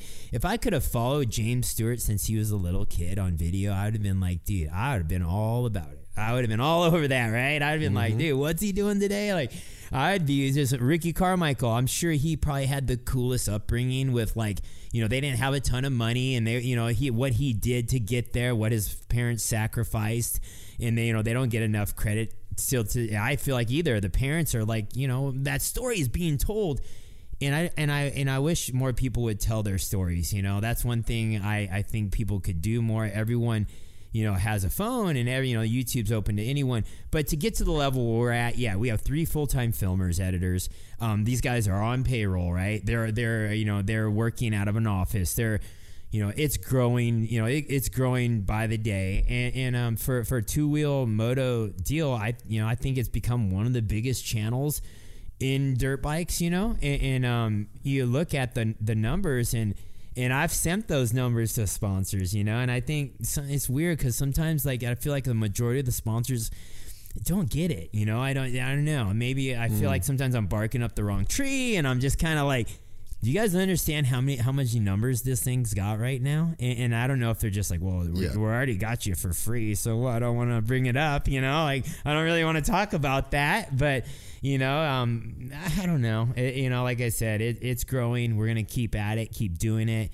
And you know, I don't know what the next steps are. You know, all I know is we save all our content. We have archives of hard drives of terabytes of just years of documented footage. Content's king, man. Content's king. There's always going to be platforms. There's always going to be new places to put your content. Now we're, you know, starting to, you know, regurgitate, like, you know, Facebook came at us and was like, man, we got a lot of good old content, man. What do we need to do to start getting that back up? And we're like, okay, what are we talking, man? What's our CPM? What's our ad rates? What are you guys willing to do? Like, so, like, all this stuff is valuable, and so I don't ever feel like we're wasting time, because worst case, we always have this documented library of our life, of our kids, of, you know, if I could look back at what I did when I was in 5th grade right now and pull that footage up, I'd be stoked. But all you're going to see is maybe a picture on Facebook I found from some high school girlfriend or something. I don't know, like if you're lucky, you know? Anyway, I feel like we have a lot of cool documented content, and our YouTube channel is our main form of where we're pushing it. But, you know, new stuff's coming up all the time. You know, Instagram's now just starting to monetize. IGTV is just starting. You know, Facebook's been monetizing for a while. And I've had a few older guy comments going, you know, why do I have to watch ads every time I watch your content? I said, okay. Just know, like, when you open a magazine, let's say you open Racer X and you're like, well, there's an ad. Are you mad at let's just say, are you mad at Tomac when he's in an Alpine Star ad? Are you mad? Are you going, that's a cool shot. You know, he's railing a turn. That's cool, whatever. No. So the point is, when you see an ad on YouTube, like such as our YouTube, know that's paying us, right? So that's good. That means there's money going into the system. That means I'm getting some pay to go pay for my gas, to put in my motorhome, to put in my coach, put in my filmer's pocket, my filmer's food, you know, their flights. All that's thousands and thousands of dollars to generate, to give you a video at the end of the day, which we try to do 4 or 5 videos a week. Remember when it was 1 video a year called Krusty Demons or Moto Triple X? Do you remember those days? Yeah. Well, those days don't exist anymore. Those videos happen every day now. So my point is, that takes money. And when you see ads now, be stoked. Be like, hey, that rider's getting paid. Like, and that's why we say support the people in our sport. When an athlete's doing a video or doing a product line, support it, man. Like when you see an athlete putting out a product, and it may be a little more expensive than the other product, who cares, man? Support that product, dude. For sure. That's my opinion with riding, with racing. And I was so competitive when I raced motocross. I hated the competition. And I'm like, why was I like that? You know, and is that just the way it was in moto? And then I did X Games, and everyone was cheering on each other. Like, Pastrana's going for the double backflip. I remember talking to him backstage that night, and I'm like, wow, man, that's crazy, dude. Good luck. Hopefully you pull that off, because if you don't, this is going to get gnarly. I remember that conversation. I wasn't like, man, I hate Pastrana, and I hope you don't make it, because I want the attention tonight. Like, that didn't exist in X Games, man. Like, but it exists in moto, right? So my point is, if there's other competitive companies within moto that athletes are doing, support it. It's all one small little ecosystem family, and everyone needs to support everyone in it, you know? And I get it's the same thing with media, same thing with racetracks, same thing with promoters. Oh, I don't like that promoter. He doesn't do this or that. We need to get all the amateur nationals to our track. You know what, dude? Support all the guys. Support it all, because everyone needs to survive in this sport. And this has been the best years we've ever had in amateur motocross. Sold out. You can't sell out amateur motocross. Like, they keep selling those entries. They don't care. But you know what I'm saying? They just keep lining them up down the field. But the point is, This is the best years we've ever had. Quit complaining, man. This is the most people have ever spent on motocross. Bikes are sold. You can't even find a dirt bike right now. You can't even find parts right now. Yeah. Dude, this is the best it's ever been. This is the full reset, okay? So right now there shouldn't be anyone mad at anyone. Everyone should be supporting everyone. All we should be worried about is how do we get more people that don't know what a dirt bike is into this world. That's all we should be focused on right now. And so I think that's why, going back to the YouTube, that's why we appreciate people's support, because I think that's what we're doing with our YouTube channel. Man, I can tell you the messages, like the volume of messages that I get about like, dude, I just like send me a picture on Instagram. Dude, I just bought a 2000 RM250. I haven't had a dirt bike in 15 years because of the podcast. So that's me with 50,000 subscribers.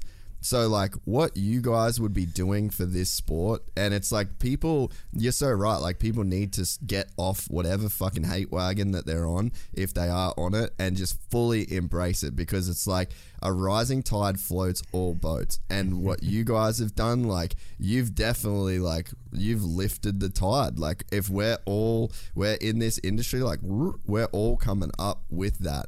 So like for me to see the impact that this channel has, and then times that by fucking 50x to you guys, and it's like a younger audience as well. It's just like, man, it's a super special thing. And you're right, dude, like it takes so much work. Like before Ronan started working here, so shout out to Ronan, by the way. I got like 18-year-old kid, just fucking kills it. Moto kid, come on board, super hard worker. It's like massively helped this business. But before that, dude, like I was over it, man. Like I literally had put everything into it. Like I hated myself because of how much I had to listen to my fucking voice doing this podcast. You know, like it is just this crazy grind, and it takes like a lot of money to make this just a sustainable business that you can actually keep posting the videos. It's like, it is so much. That's why there's no other dude out there with 1 million YouTube subscribers. You know what I mean? Yeah. Because it's so fucking hard to do. Exactly. That's a good point. That is a good point. You're like, why is there not more? Because it's there. YouTube's there. The cameras are at the store. Like, why are you not building your own YouTube channel? You're right, because it is a lot of work. It is when you're already like trying to work on your dirt bike, trying to get to the track. You know, you got to document all that and edit it and put it up and make sure it's good, and you know you're not putting anything bad out. Like, but yeah, no, I agree. It is a ton of work. That's why there's not a ton of podcasts in Moto either. I feel that have hit. You have your go-tos, but I did the podcast thing last year, because I got approached by Podcast One, big podcast network. They brought me to LA. Hey, we wanted to do this deal with you. So I said I did. I committed to one a week, and it had to be a certain amount of time, and they got to edit it and do all this stuff. So anyway, it was one of the coolest things because I got to have these in-depth conversations with people I wouldn't normally speak to that long. Like I competed with Chaves Pastrana all my life. Never yet did I sit down and have an hour conversation with him. And I did that with my podcast. That was a really cool thing that podcasting does. But it got to the point too for me, I'm like, okay, I got to put this episode out. I got to put this out. And the bosses are like, hey man, here we go. We got to get it done. So for me, I didn't like working on a schedule like that because I'm so all over the board with my kids and everything. So I said, you know what? I'm going to take a break from that season. And, when I'm ready, I'm going to relaunch my podcast under my terms, under my thing. Maybe it's going to be live on Facebook. Maybe, I don't know. I'll decide where I want to do it. But I want to do like live guests, like they come on and have multiple guests and we cover subjects. And I think it is, like I said, we had a lot of subscribers on our podcast. But I said, I'm going to take a break for a while and let me rethink my next strategy because it's work. It takes time. And for me, I'm like, it was more than just an hour of my day a week. It was a lot more than that. So, it just is. However it is, from calling the guys, hey, let's make this day work. This day, that day doesn't work. I have to cancel. Like all this stuff happens and you're just adding up another thing. And for me, did it turn a big profit for me? No. know. Like I didn't like end of the day I had a partnership with, Podcast One. They got the majority of the money. I mean, this is fine because I had to learn how to do it. But at the end of the day, I'm like, man, for the time I have in my life right now, is this the well spent time? And it wasn't. So anyway, I'm going to revisit that because I think podcasts are awesome. It changed my life. I listen, like I'm the type of guy that has to learn all the time. So when I'm in the car, I listen to a handful of podcasts that are educational of business and marketing and all the things I want to learn, Bitcoin, all the new money things. I'm always trying to learn about this stuff. So I listen to podcasts all day long. I have a podcast list of guys that I listen to, and I think it's just the coolest thing to learn. Like you can just learn so much, right? Like on podcasts. I don't know. I think it's cool. Yeah, dude, I think that there's something really special about getting to, spend such a long period of time. Like for me to, pick your brain about the cliche stuff, I guess, like the stuff that's not going to go in a magazine, like about you being a dad and, stuff like that. I mean, that I think it's the podcasting, like really lets you like have a legitimate conversation with somebody that, because that art's gone now, like to sit and talk for 3 hours face to face with no phone or anything like that. That doesn't happen in real life. Yeah. No, I hear you. It's weird, man. I don't know. I'm a different generation now, and especially with the COVID deal hitting in, everyone working from Zoom. I don't know. It's kind of weird. The face to face, like I don't know, like the interactions are different. It's I even think about that with my kids. It's just there. That's why I felt it was so important. I felt it was so important for my kids to go to school. And Hayden wanted to get homeschooled so bad, and I just said, what, that interaction with other kids, especially in an environment that they're not looking up to you. Like when you go to the motocross track, okay, yeah, it's a different vibe. Right?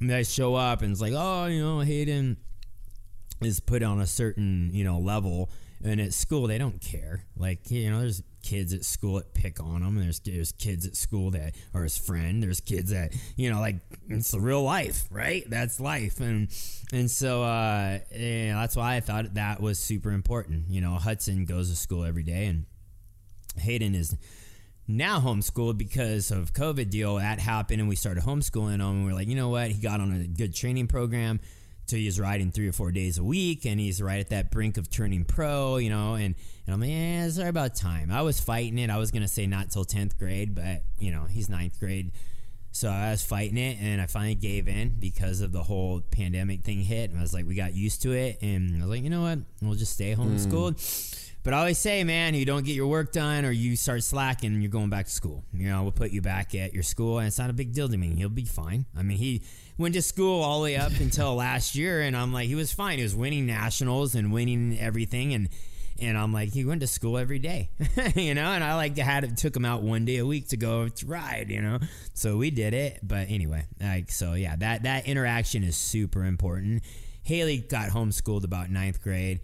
Which for a girl, I was okay with that because they kind of miss all that high school drama that happens with guys and girls. And so I was kind of okay with it. I was like, it's probably not a bad thing for my daughter not to have to go to high school if I was a dad, right? So anyway, she got out of it. But I think it's super important, the interaction with face-to-face with people, 100%. Yeah, I want to touch on a bunch of the Hayden stuff in a sec, but that podcast that you did with Travis, I actually didn't know that you did that. What was that experience like for you guys? Because, dude, so straight up, first video I ever did a clickbait title. I don't know if you've seen it pop up on YouTube, but it's Travis Pastrana going, Brian Deegan was the real sellout, and it's almost got 1 million views. It was literally the first video I ever clickbaited, and I was fucking tripping posting it, because I was like, dude, I know this will get good views. I'd literally never had views on YouTube at this point, and I'd met you in person a bunch of times. I was like, dude, Deegan's actually the nicest guy. I was like, I hope he's not pissed off at this. Yeah, I mean, in that video. Yeah, that's how I figured out who you were. Yeah, that video right there. That was the one that came on my social media. I'm like, what the fuck is this?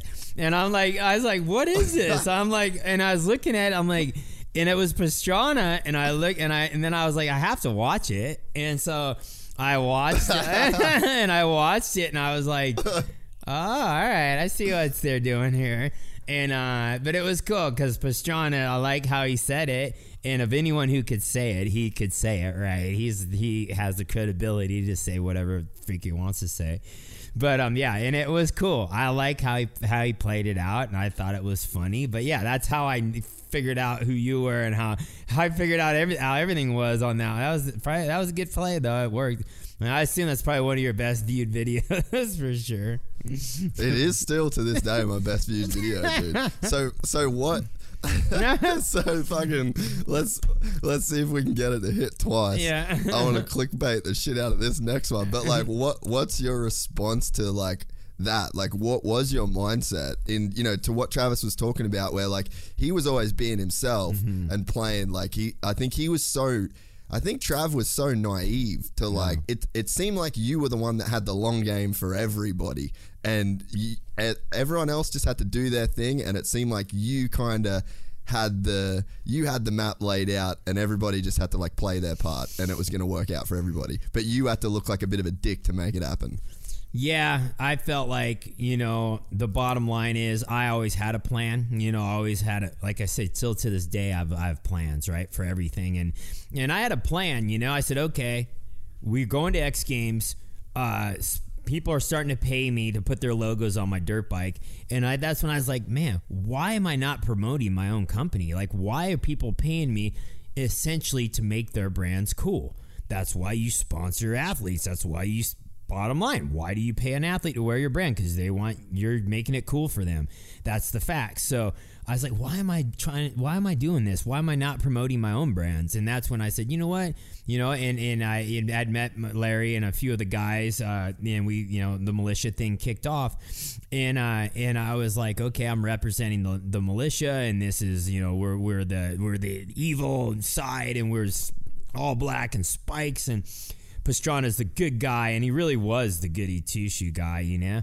And so we did turn that whole image got turned up on ESPN, and I'm like, you know what? Here we go. We got the cameras, we got all the attention. We're going for it. Like we're throwing this one all the way, and it blew up, and you know, people got behind it, and we were the dudes we were representing all the people who got in trouble, all the rebels, and we represented that, and Travis was the good guy. And yeah, that brought us a lot of endorsement deals. I mean, dude, I had the biggest endorsement deals, and we were like the roughest dudes, which is pretty cool. And so I know Travis said, oh, that's a sellout, like he took his shot, but I'm like, yeah, I guess it's a way to say that we capitalized on who we were and our image for sure. And I think he did play the good guy, and he was the goody two shoe, like you know. I mean, we started all American boy, to the point where we even started questioning him. We were like, you know, and at the time, before, you know, whatever, this was 20 years ago, we were like, he's so goody two shoe, and he's so this, that, and we were rebel dudes, like partying after the event and getting in fights and this, that. And I was like, does this dude, like, who is he? Like, what is he even like girls? Is he even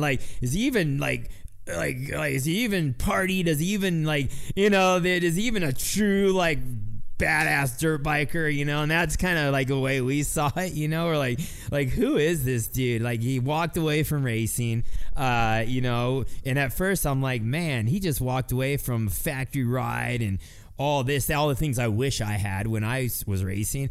And at first I had a lot of questions, dude. I'm like, is this dude even really, is he for real? Is Travis Pastrana, is he for real? That was like kind of my deal. And I was always kind of anti-Pastrana because he was a guy who took the gold medals, man. Like, you know, he was a dude taking food off our plate. So, yeah, we had it out for him for sure. And then at some point he just kept playing that goody two-shoe deal. And at some point I'm like, is that real? Is it a hype? Is it this, that? And it took me many years to go, you know what, dude? The dude was so gnarly. I watched him do so much gnarly stuff that I had to respect him. At some point I'm like, dude, he may act like a total dork, but I'm like, this dude does gnarly stuff. Like, I'm like, he does stuff that I don't want to do, and so I have to give him credit, man. And he earned my respect because I really did not like Travis Pastrana for a while there, yeah. Well, it makes sense too, right? Like, there's a couple different levels. Yeah. Like, this is the kind of stuff I just love about dirt bikes. I love these storylines and trying to get in the minds of like how this stuff played out, because he was like the antithesis of you as a racer. And like got the factory rides and like could never say a thing wrong, and no matter what he did, he was always like the golden boy. And then that was like the racer thing. And then you like, fuck racing, I'm going to freestyle where like this bullshit doesn't exist. Yeah. And then you go to freestyle, and then that bullshit comes and starts taking all the medals. Yeah.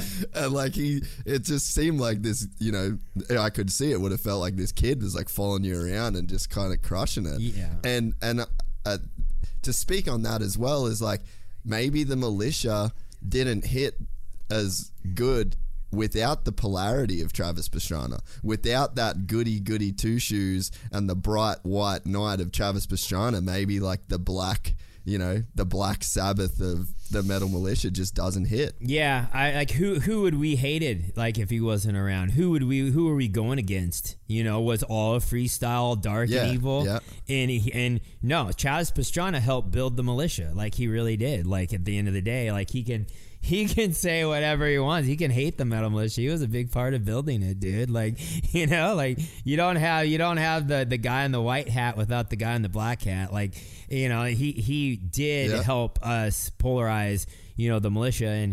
And at the end of the day, the funny thing is, I think we finally wore off on him later in life, and he became the party guy. I was like, he went from goody two-shoe guy to the party guy. Like, and he, you know, whatever. I get it. You got to kind of hide it at times to play the image, you know. But he definitely took the turn to be like what we were. He became, and so I think we rubbed off on him. I think the metal militia rubbed off on Travis Pastrana for sure. Yeah, and it's so cool that you know, it never got dark with you guys. Yeah. You know, like sometimes you can see rivalries and you're like, ooh, it's getting dark. Yeah. But it's like it never really seemed like it got dark. It was just the right amount of fuel for the, you know, for the fire, and like I said, there was that polarity, you know, like you guys were the counterculture and he was the culture that you were counter to.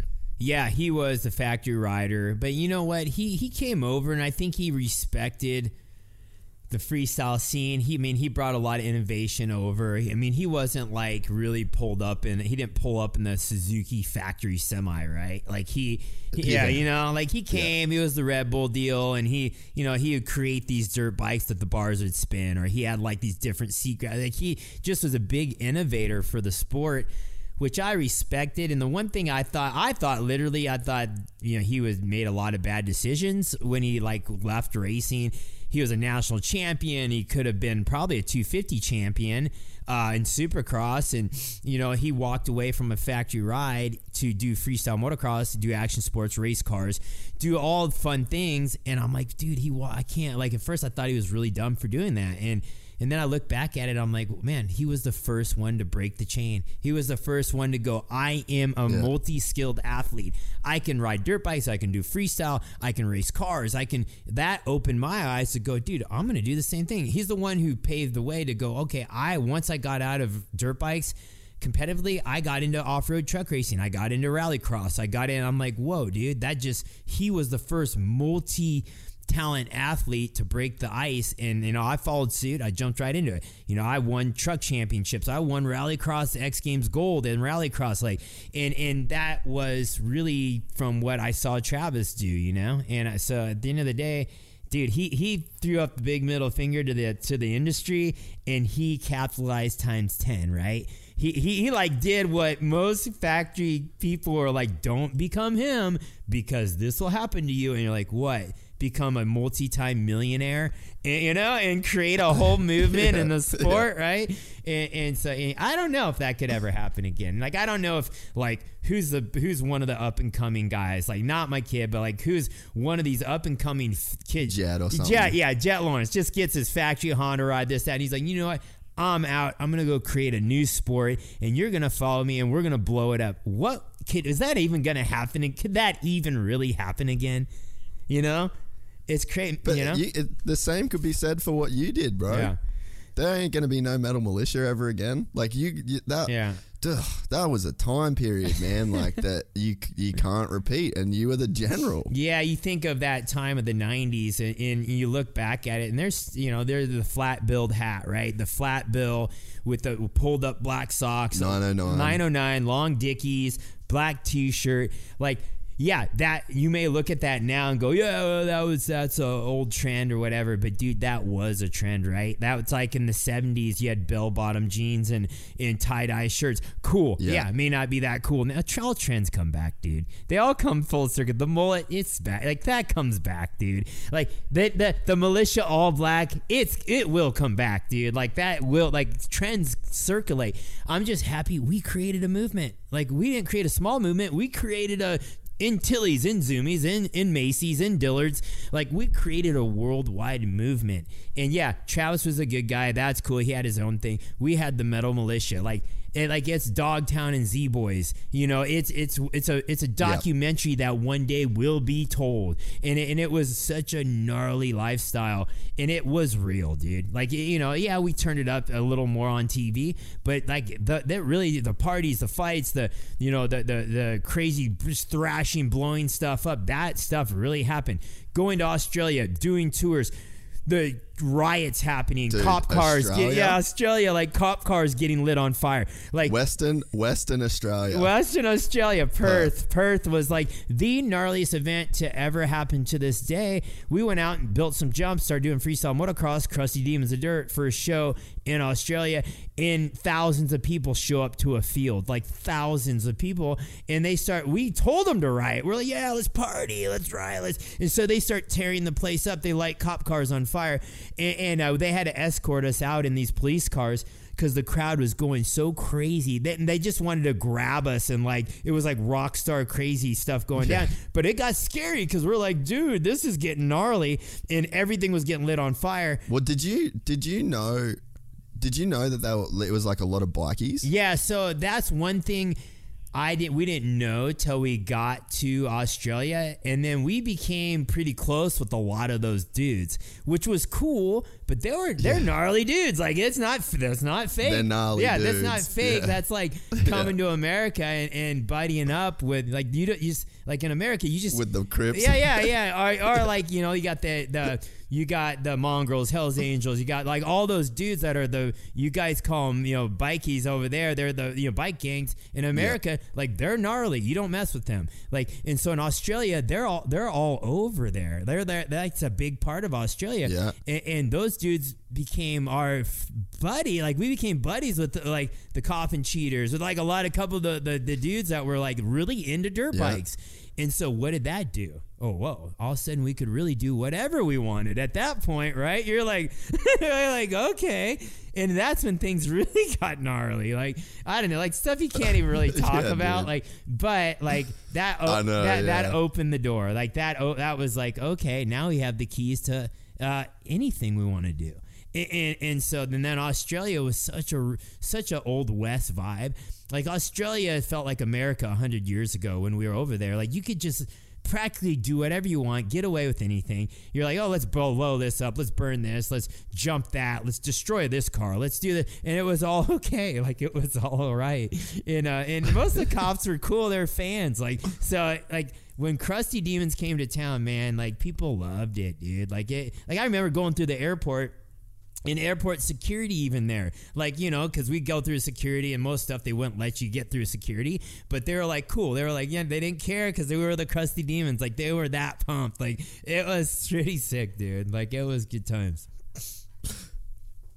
Yeah, I know a lot of the shit that you can't talk about. Like I've heard a lot of the stories firsthand, and I know there's so much shit that can't be said. But fuck, man, like. The time that you lived through for where like crazy shit going down, bikie gangs in every town, like just the gnarliest of the gnarly dude. And like I remember being a kid, like I wouldn't know, maybe like 11, 12 years old, and like my dad's rode dirt bikes his whole life, like all my dad's friends. So my dad's like 29, 30, you know what I mean? Like, pretty young dude. And then all my uncles are coming over. Dude, first day, Krusty 1, I fucking remember it. And it was like VHS and all my dad and all his mates crowded around. And then we're putting it on. And it became like, dude, every year, Krusty 1, Krusty 2. It became like a thing. And the thing that I think made it so big in Australia is that we didn't have anything else. Yeah. Like, there wasn't, you know, America's so spoiled for things. And if you got Monster Jam, you got Supercross, you got all this stuff. Australia, nothing. All we had was these VHS tapes with a cardboard sleeve. And like, dude, it just inspired like the craziest movement over here. And then when you guys invested in coming to Australia to just fuck shit up, like, dude, Australia just went crazy for it. Do you remember at the end of each show, we would like destroy the bikes? Like, we would ghost ride them, we'd blow them up, run them into the wall. Like, we were destroying brand new Hondas. Like, it was like, and then I just remember like we would say on the mic at the end of the night, all right, everyone, let's storm the ramps, let's come down, let's just cause a riot, and the whole place would go crazy. And finally the promoter's like, dude, you cannot do that anymore. You cannot stop doing that. You're destroying the whole facility. And like, that's what would happen most of the shows, dude. And you don't see that. Like, Nitro Circus isn't saying storm the arena, let's destroy this place. Like, I don't think that's happening nowadays. No, not at all.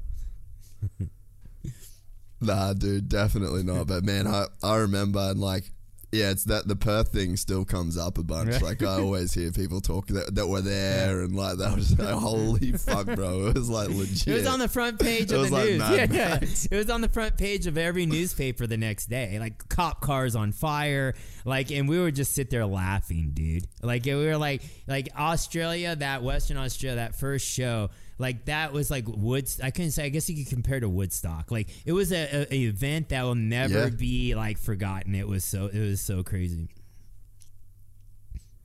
It must be so gnarly to be in the position where you fly in and you've got like, the coffin cheaters or the commentators or whatever, and they're like, boys, no one can touch you. Do, say, be, whatever. The cops can't touch you. No one else can get you. Whatever you want to do, like, there's not many people in life that could say they've been given a free pass to just be anarchist for a week. No, and that's real, right? That'd probably be like living back in the Old West days, and you were like, say, you were a rebel Wild West dude, like Jesse James or some dude that literally went town to town, and you just pillaged and destroyed stuff, and people just like saw you coming and just like kept like got out of the way, and that like pretty much what happened. Like, dude, I remember so many crazy things. Like, we'd be going down the road, and like anyone that messed with us, like, we were like cutting people off, doing all kinds of crazy stuff, and like dudes would like be starting stuff, and like those dudes would roll up, and like people would literally turn like white, like they were so scared, you know, like it'd be like, like it was such an abuse of power, dude. But yeah, it was like that was one of those things. I guess we didn't. You go back home and you're just like, man, would that really all just happen? You know, it was like, I just remember those. Yeah. Was it weird to go back to being a normal person? Yeah. Oh, dude, for sure. We come back, fly back I remember we fly back on those long flights, and you get back home, you're like, okay, now we're back to reality. Like, we have to like act civilized back home. We can't get away with this stuff. So yeah, it was a big culture shock for sure. Dude, that's so good. Yeah, nah, that's awesome, man. So that 1 hour podcast with Trav that you did, so that was like the longest you'd sat down and actually spoke to him ever. Yeah, that was the longest, and I'm glad we did that, because we actually formed, I think, more of a respectful bond, you know, because I always respected him out of his writing skill once I got past the anger part of him winning every event no matter what. Even if he crashed, he still would win, you know. Like the night I did the 360 before him at LA Coliseum, I did the 360, one of the gnarliest tricks ever in freestyle motocross, for the first time at the LA Coliseum, same place I won the Supercross. And did it before him in his run, and he goes out and does it in his run because he had to, kind of, once, because I already kind of laid down that level, and he went out and did it and crashes trying it, and then he's like, time out, and I'm like, man, that's bullshit. And anyway, they give him a timeout and let him do it again, and he lands it the next time, which of course, and I'm like, I was so mad. But then again, I'm like, you know what? It's not about the gold medal, dude, that night. It was just about me doing this trick and doing it before he did finally. I finally like one-upped him out of our whole career of him always one-upping me. And I was like, I finally got him that night. So that he knows. He knows. So yeah. Dude, that 360 that you did first was so clean, dude. So clean. Yeah, and like going to that event, I didn't plan on doing it. I knew I had it if I did it in my foam pit before I came to X Games. I didn't ever land it on dirt, but I knew I kind of had that if I had to try something. But and I was there. I'm like, dude, the dirt's there's hard packed dirt. I was like, man, this is gonna hurt. But you have medics, you have the cameras there. It's in the energy of the crowd. That night there was like 50,000 people. It's probably the most packed freestyle event ever. And I just remember coming around to the end of my run. I'm like, dude, I'm going for it. I don't even care. Like, I just wanted to be the guy that bad. I was like, I want to be the top of the level of freestyle motocross right now. And I went and I remember carving that ramp, and I was in the air, and I'm like, this is so gnarly. I was like so flat in the air, and I was coming around, and I'm like, dude, I'm going to miss the landing. And next thing you know, I 50-50 the landing off the edge. And because I did that, because I did under-rotate it, and if I would have landed on the top, I would have done what Travis did, basically under-rotated and flew off the back. And luckily, I 50-50'd the landing, and it was real soft, and I was able to slide down the landing, kind of this 50-50, and saved it. And it was just like an iconic moment. Of the top 3 moments in my life, or in my career, that was definitely one of the top 3 moments in my career, for sure. Yeah, man, I still remember that, like watching that as a kid on ESPN. I think we had to go to our friend's house who had ESPN, to watch it. And I remember that just being so heavy. And then, but you don't know, like when you're watching it, and I was pretty young at the time, you don't realize how heavy that is. Like what the era of freestyle, and I think that's why it got it so big when you guys were doing it, is because like it was so heavy. Like talk about the Wild Wild West, like freestyle was the Wild Wild West in your era. Like people were getting really hurt, and there wasn't the safety, there wasn't the technology, and it was just straight nuts. And like wanting to make a better life for yourself, Like people do crazy shit to have a better life for yeah, themselves. for sure. And we didn't really have foam pits back then. Travis was the first one to kind of get a foam pit going. So we were learning, like I learned to backflip on dirt. I didn't have a foam pit. I just broke a lot of bones learning how to backflip a dirt bike. I didn't want to do it, but I had to do it to keep on going in the sport. Like you think of Tommy Clowers, Clifford Adamte, the list goes on of guys who didn't do it. They didn't flip, so they were done. Their freestyle career was done. I didn't want to be done. I was ready to take those chances. The cool thing about freestyle when we were doing it, the tricks happened that night. You didn't have them mastered before you came. You just thought, okay, I want to do this trick. I'm going to try it for the first time in front of this crowd because the cameras, the hype, the energy, and the ambulances are here. So that's why you would try it. And that's why you'd see so much that excitement. Like the excitement when you see say Shimoda or Jet Lawrence, their true emotion after a race that is so it's so engaging that you're just like, you want to be a part of that. And that's the energy we had when we did freestyle, because we truly had that true emotion of like, man, I'm not hurt. Like I didn't break my bones. I landed it. Like that was how much energy there was. And I think that's why it was so cool. Yeah, that does make so much sense. Like you're so in the moment, like the thing is happening. We're watching you experience it for the first time. For sure. And that's very, those moments are rare to catch an athlete. That's why I always watch the championship ceremonies. Like I'm not a big football guy. I like things with motors. But like when the Super Bowl happens and the championship celebration after, I always have my kids watch it, and I like to watch it because you like to see that emotion of people that put in a lot of work, and they're getting recognized for their work, and you see raw emotion, and you don't get to see that all the time, like true raw emotion, and that's very I don't know. It's just so I don't know, it's so attractive, you know, like you want to be a part of that. And that's what I see in sport at time. And that's what draws people to sport, you know, it just does. Like UFC, man, there's so much emotion there when people win. Like I just, that's why I love certain sports, you know? Nah, yeah, dude, 100%, man. Like, I mean, me and my brother say, like, we joke all the time, like, how good sport. Like, we'll just be watching, like, we might be watching some completely different stuff, but we'll text each other, like, get around how good sport.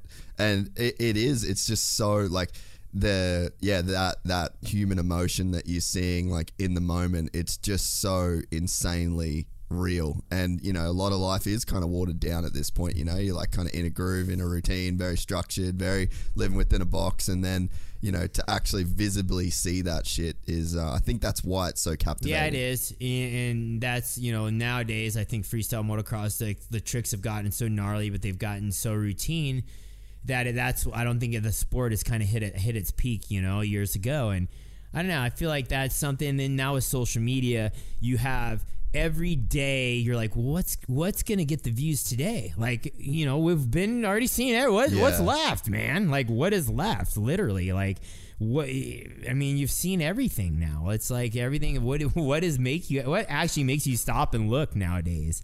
You know, I don't know. The bar's set so high. It's hard. Yeah. When you said before that you have always loved to learn stuff, and you enjoy having something to learn. I resonate with that so much. Like, I'm obsessed with getting better at shit. Not because, like, I mean, my example is jiu-jitsu. Like, I put so much effort into jiu-jitsu. Yeah. I'm never going to be a world champion at jiu-jitsu. I'm never going to make a career, you know what I mean? But, like, the act of... And, like, I want to double down even more because I know the effects that it has on my life. Like, there's all these fringe benefits that come with, like, okay, if I just really focus and really concentrate and train really hard, put in this effort, I'm going to have this skill by the end of it. That skill arguably is, like, meaningless. I mean, if someone tries to jack me in a car park, like, I'm probably going to be able to handle them. Like, but I'd hope to never use this great skill that I have, essentially, is, you know, what I'm saying.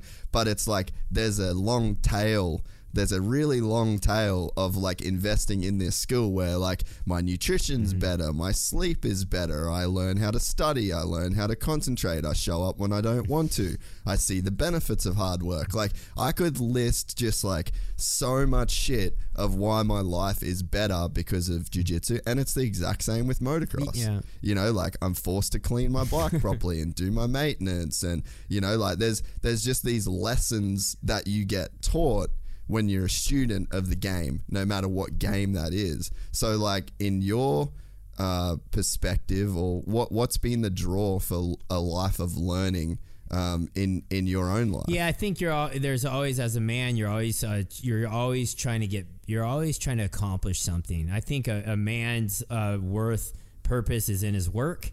You know, a man's purpose is always in his work, and you always feel good when you accomplish some work or accomplish something, and you like to get recognized for that. That's human nature, you know. And I think like jiu-jitsu I've been doing jiu-jitsu since probably 99. Like, we used to have a real fight gym. Oh, dude, yeah. We had a real fight gym in our garage, and ESPN even came and did a thing on backyard fights. Yeah, and we had like bare knuckle backyard fights. We did that for a long time before UFC became UFC. Like, we were having dudes fight in our garage. Wow. Yeah, at where it's in Temecula. Nate Adams eventually bought my house in this old barn house. It was my first house in Temecula, and so anyway, we used to have fights in that garage, so that's when I started doing jiu-jitsu.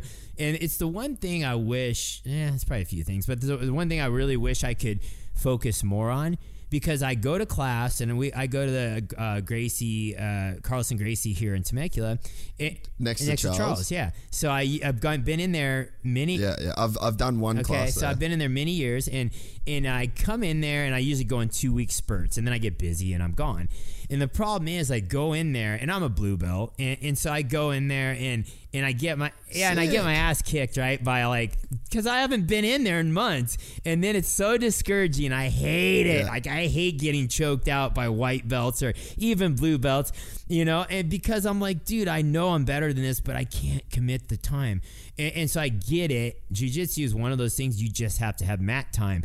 And you can see the nerdiest dude, and he could be a brown belt or purple, whatever, and he'll work you, dude. And I don't care how tough you think you are. Like, you go into a jiu-jitsu gym and you're going to get your ass kicked, dude. Like, I don't care. And I go in there sometimes I'm in a bad mood or, something's bugging me, and it sets me straight, dude. Like, you can't go in there with a chip on your shoulder. You just can't, because you're going to leave there humbled. And that is an awesome sport for that. But dirt bikes are relatively somewhat the same. You got to respect the sport. You can't just go out and think you're the man and go hit the triple or go this, that, because you're gonna get broke off. And so, yeah, you got to respect these certain sports. But yeah, I wish I could spend more mat time at jiu-jitsu. I love it. Dude, I actually had no idea. Dude, funny story, man. I did my first, it was like 7 years ago, I reckon it would have been, because I'm real good friends with Charles. And I did one jiu-jitsu class there, and it was like middle of summer. It was like a no-gi class, and I was like sitting back with like my hands back, like resting after the last roll. Some big dude, he would have been like 310 pounds. He got up, slipped in a puddle of his own sweat, and fell on my wrist and broke my wrist. And I didn't go back until like 3 years ago, because I was like, I'm in America, jacked my wrist for months, I couldn't film it. So anyway, it didn't end up happening. But that was the first place I ever did jiu-jitsu. But yeah, I had no idea that you you trained. What are the odds of that? Some dude falls on your arm and breaks it. You're like, dude, right? And I would have been a fucking black belt by now if I kept going. But no, I mean, I just love the process, like obviously the shit you get out of it's really good. Like, I'm in really good shape, and I definitely have I'm not scared of pretty much anybody. Based on, you know what I mean? Like, I just feel like I train enough to know that I know you can size people up. It's all the other benefits in my life. You can size people up. And you know if somebody can you fight. can just tell, right? And that's I used to think I was pretty tough, right? Because I was down to fight, I was down to scrap, I didn't care, like, and back in the day, and then I got in jiu-jitsu and this, I'm like, dude, I'm way off on like any real technique, but I think once you're blue belt, purple is that you can handle any novice on the street, and I'm smaller, dude, right? I'm 150, 155, and 5'9", like, I'm not a big dude. Like, there was a point in my life where I got crazy, started lifting, juicing, getting gnarly, like, and I was 185, and that's when I was aggro, guys, like, just, attacking everything, but anyway, so now, I look at guys, there's a black belt in class, there's probably 150, 155, and that dude could literally kick anyone's ass. And I'm like, dude, it's gnarly to think, he's a small guy. It don't matter, dude. A 250-pound guy could come in there juiced out, and that dude's gonna submit him. He's gonna choke him out. He's gonna make him look stupid. That's how gnarly that sport is, dude. It really is. It's not fake. That's like real deal, dude. So... And the thing is, man, is like the funniest part too is like the better I've gotten at jiu-jitsu, I'm like, and I compete, like I do all the national championship, like I know that if given a situation where like I get put in with someone that I don't know, it's not in my gym, we're not like I know what I can do in that situation, but like the better that you get, like I hope I never use jiu-jitsu ever. Yeah, I think like it's there, but I think the better you get at any martial art, the more mellow you are. I think the more you respect people, the more you don't want to get into altercation. Like, the more you get better, the better you get at martial arts, the less you want to fight. It's weird. Yeah, no, it is bizarre. But so with the sick segue, by the way. Stoked you jiu-jitsu. But like, when did that whole like just learning, like to there's so much value in learning and just like constantly learning, like not getting to a point in your life. Like I read a lot of books. I read every single day. Like a priority of my life is learning new shit, even if it's shit that might be like quote unquote pointless, because there's something in just the process of learning that I think is so helpful to a good life. Yeah, I think it's your purpose, man. I think it's your purpose never to stop learning. I think it's there's people that are meant, I guess there's people that just go to 9 to 5 every day, live the same life, wake up, eat the same thing, go to work, do the same thing, come home, and they're probably relatively depressed, and they're just getting through life, man. That's not me. Like I want to learn more. Like I love traveling the world because of dirt bikes. Like that is something that excites me for my kids. I hopefully they get to travel the world because of dirt bikes. And I feel like there's so much out there. I think people are so stuck in this town, this state, this country. Get out of this country, man. Go see what's really going on. Go see how other people live. Go see how it's third worlds, are struggling just to survive. And you think you have it tough here, man? Like there's so much more out there to learn. Like I've traveled, I've gone to some of the gnarliest countries that are scary just to walk down the street. You don't go out at night. I've been to these places, man, and seen the weirdest stuff. And it's made me come back and really respect America, respect the opportunities we have here. And the only way you can't become successful in America if you don't want to. That's it. The bottom line. It just is. Like you can say whatever you want. Now with the information, you can learn so much. Like on the internet, any subject you want to get better at, it's there. Like I want to get better at marketing. I want to get better at communicating. I want to get better at running companies. I want to become a better leader. I'm not a good leader. You may look at me and go, yeah, this dude's a good leader, because his kids or this, that. Like I still think that's one of the places I really struggle. I struggle with being a leader and communicating. I'm really bad at giving people comments. I don't know why. I'm horrible at it. I can't say, hey man, good job. That looks great. Like it's really tough for me to do that, dude. Like I grew up with my dad, and my dad always said, oh, good job. Like, but it was always just a word. And I always felt like it was just a word, like, hey, that's great. Good job. I'm like, you're just whatever. You're just saying that. But and my dad, like I grew up, my mom and dad divorced when I was about 12. Mom took off, didn't see her again. And my dad raised me, and he was really business guy. He was really business, never said I love you, just like non-emotional. And so anyway, that made it very hard. I guess it just didn't get instilled in me. So I'm good at calling shots, good at saying, hey, this is our goal, we're headed this direction. But I'm pretty not good at saying, hey man, that looks good. You did that you created that is really cool. Like it's very tough for me to do that. So anyway, that's why I listen to podcasts on leadership and trying to get better at it, man. I always feel like I can be better. You never can be a good enough leader. Like that's something in life. You never can be good enough at sales. You never can be good enough at, at business, like all that stuff. I love learning about it. I love getting better at it. I still feel like I have a long way to go. And think about money now, man. Money makes this world turn.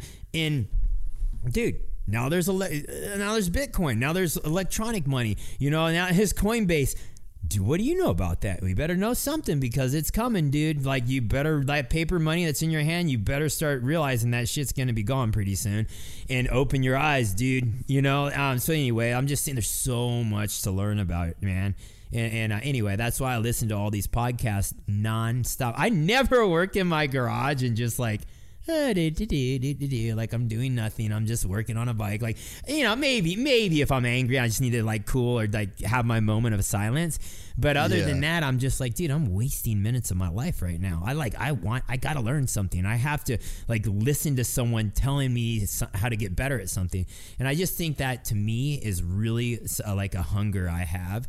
And I think most guys do. I think most people do. Yeah, no, man, I think that's like for a guy to have done what you've done and, like financially done what you've done and set your kids up the way that you've done to, like, I love hearing people like you that from the outside you're like, this motherfucker's got it dialed, and then you're like, man, I suck at this, I want to get better. Like that's a beautiful attitude to take through life, no matter where you're at. You know, and then you get married, you really realize how bad you suck at everything. your wife always mind your ass, man. My wife always tells me, she's like, you have the worst personality, man. Like, people come over and you like just like go out in the garage and work on your dirt bike. I'm like, dude, I get anxiety. Like, I don't feel comfortable around all the people all the time, right? I'm comfortable when I'm at an event and when people are like, oh yeah, Brian Deegan, high five. Like, yeah, cool. Like, I'm comfortable with that. But like when I'm in a social atmosphere, yeah, you kind of like put a mask on there, right? Yeah, right. You're a certain person for that, right? You just keep moving, and you can.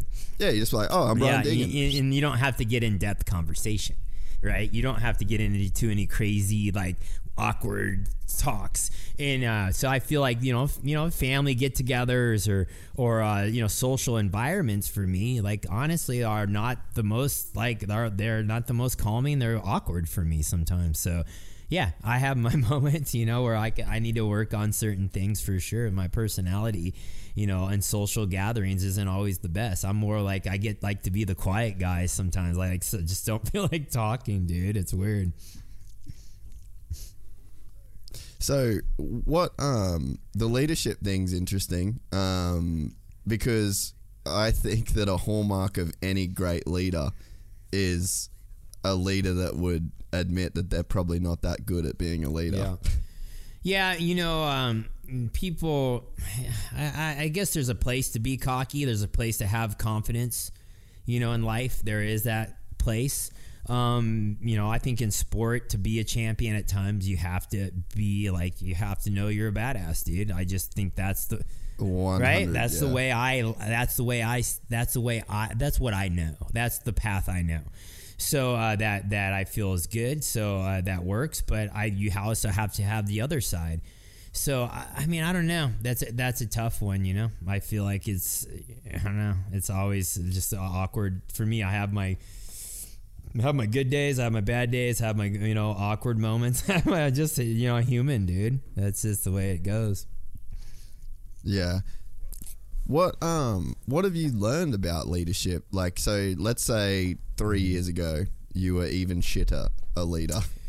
3 years comes, you've made some progress. In what areas would you say you've tried to make progress to being a leader? Because I think it's really important as a man to think of yourself as a leader. It's something I've been thinking about it more in the last couple of years, to be honest myself. Yeah, well, you have a following, right? Even if it's 1,000 people. I feel like we have this network where I have there's a ton of kids who watch our YouTube, watch my social or our family social. I get that. But there's also a lot of middle-aged men that watch our stuff too. Not always but that they want to, just their kids are watching it, right? They're just a product of the environment. And so I realize there's a lot of men out there that I probably influence, that's why I always say, hey man, get up, let's go work out or go, quit making excuses. So I think that, one part I've really been trying to work on of my leadership is really just being able to say sorry more, like when I'm wrong, because I'm very bad at that. I like to be right. And like when I am wrong, I struggle. I struggle with like, hey dude, sorry, like I fucked up or that was wrong. My outlook on that was wrong. Like if I struggle with that, man, like, so anyway, and I think if any good relationship, it's okay to have counseling. We think counseling is a bad thing, right? We always think, oh, he has a counselor, he has a mental issue. No, counseling's good.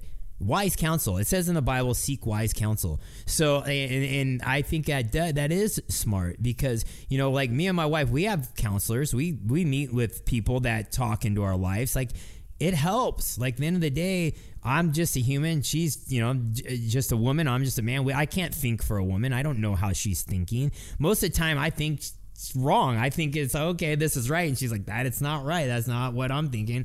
So it helps to have that. And so I know we're getting way off the subject on that, but to be a good leader, I see, I seek good wise counsel, I try to have people in my life that can speak truth into me because it's okay. We all love our hype men, right? We all love the people we hang out with that no matter what you say, yeah, that's great. I try to eliminate those people over the last 10, 15 years of my life. I've tried to eliminate more of those people and put more people in my life that are like, hey man, like that's not right. That's not cool. Like, I don't know. I don't think that's a good decision. Those are the people that I think are that care and that truly like you should have around, that have your best interest. And so usually that's family. Usually the only people that are going to tell you the truth are usually your family. So anyway, I have struggled with that. I've struggled with accepting I'm wrong or accepting the truth. And so anyway, that's one of the things I've tried to work on more is like saying I'm sorry, or like, hey man, that was a good job, or I appreciate that. Like just little acts of kindness, like they say, like just acts of kindness or a comment, like you're like, I could go miles on a comment, like that to me, that's a big deal. To like, that's something I've learned. Like people can go like for a long time on just small comments, or small, like, I guess motivating, I don't know, comments to people.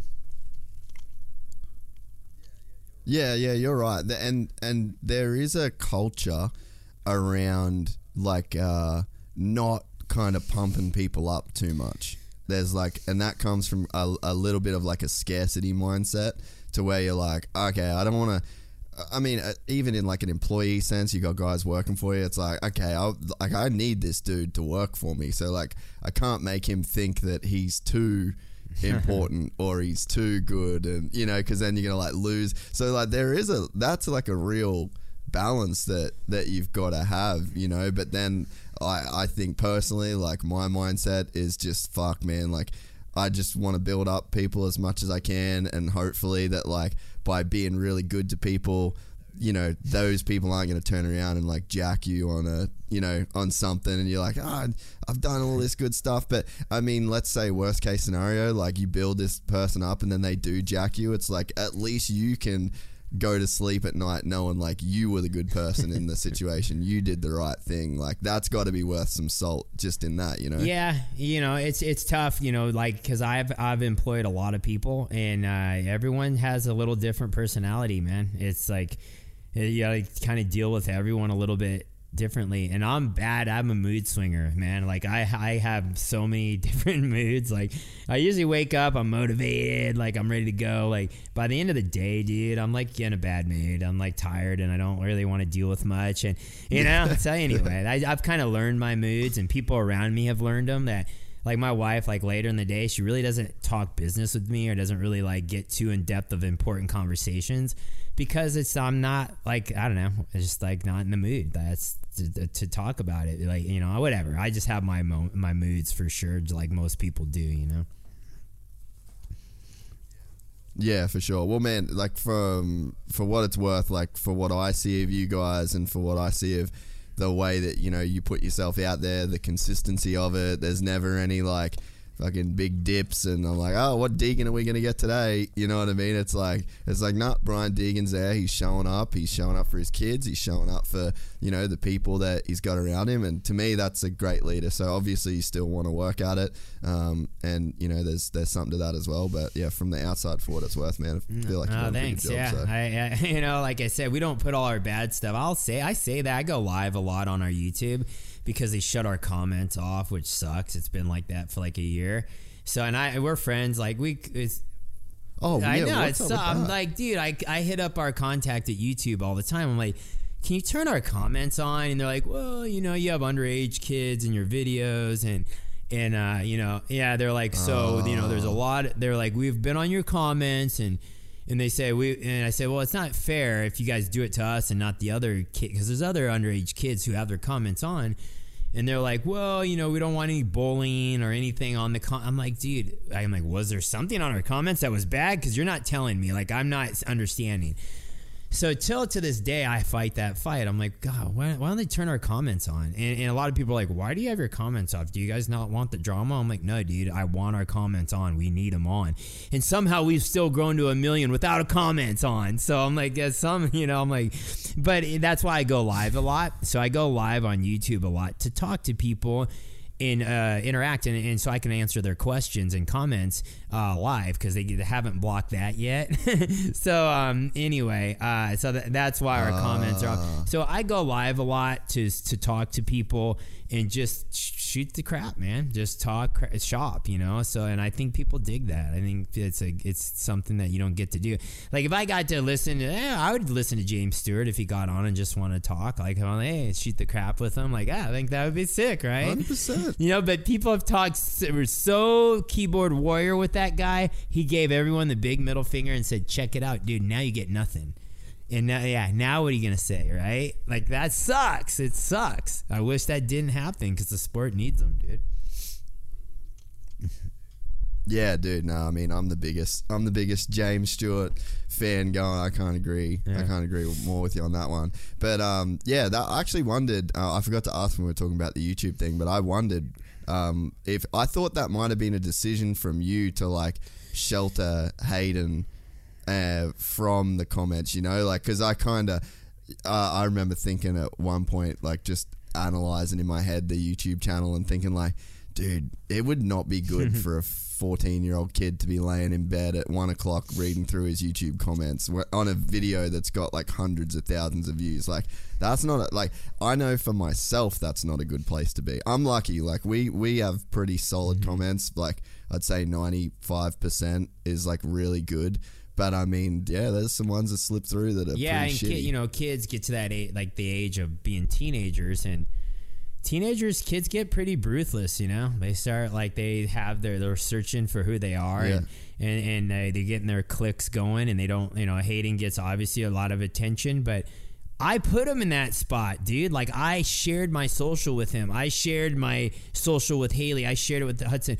Like I put them in that spot. So, and they just flourished in it. So I have to take some responsibility of that too, like Hayden didn't like say, I'm going to be Hayden Deegan. I'm going to be famous on Instagram. Like I'm going to be famous on YouTube. I created those, I shared my network with my kids, right? I shared it to help build their network so they would have a value within their sport, and, and it would help them with sponsors and all the other stuff, So yeah, it's just a double-edged sword there for sure, dude. And people, it has caused issues where kids are, people get jealous or they're haters and they want to be negative. But I try to explain to my kids, I'm like, dude, you're going to deal with that all the way through life. And I'm like, you don't understand who could be this on the other end either, right? It could be some dude in his basement, like just some, who knows what his mental status is. And he has something to say. I'm like, are you really going to take that in serious? Are you really going to think that matters and change how you feel because of that? And so we've had a lot of those talks. I mean, because at some point, people can say stuff that hurts, online, but you have to see where is it coming from. Like, okay, if I go on there and someone like James Stewart gets on there and says, Hayden, you suck, and you're too cocky in your attitude. It's like, okay, I'm listening. Okay, I'm listening to that. Okay, but most of the time it's like, a James Stewart fan club or. Whatever. Yeah, we're not listening, okay? Like, whatever. You know what I'm saying? There's certain things you're going to take serious and certain things you're not. Yeah, and it's a good point to bring up because it's like, it's funny. I mean, I probably like cuss too much. I got the worst mouth, dude. That's where I come from. Yeah, I got the worst mouth, and so does my wife and our kids. Like once in a while, I hear them slip and cuss, and I'm like, Why'd you say you're in trouble and you're grounded and da-da-da? And I'm like, dude, we say the F word all the time. Like, I'm super bad at that. My dad says it a lot. Like, my dad's old school, he's like old Nebraska guy. He says a lot of stuff that I'm like, dude. And he had some health issues and he had a stroke. And so it took away that strokes, when you have them on, like, I think it's the left side of your brain, it takes away your ability to censor your words, and so he like says things that I'm like, oh man. And so anyway, he'll say like some gnarly stuff that I'm just like so bad, but like I grew up around cuss words, and so it's very hard for me to stop. Like, and I'm Christian and go to church, and one of the things I struggle with is cussing, and I still to this day cuss. because I don't know, it just comes out, man. It's definitely, like I always tell people, I ain't perfect. I am a sinner. Every day I do bad things. I do not model your sense of perfection off me, dude. Like, do not. Like, but am I a guy that's trying to get better and raise kids as best I can? Yes. Like, right? That's the best I can do. So don't judge me too much.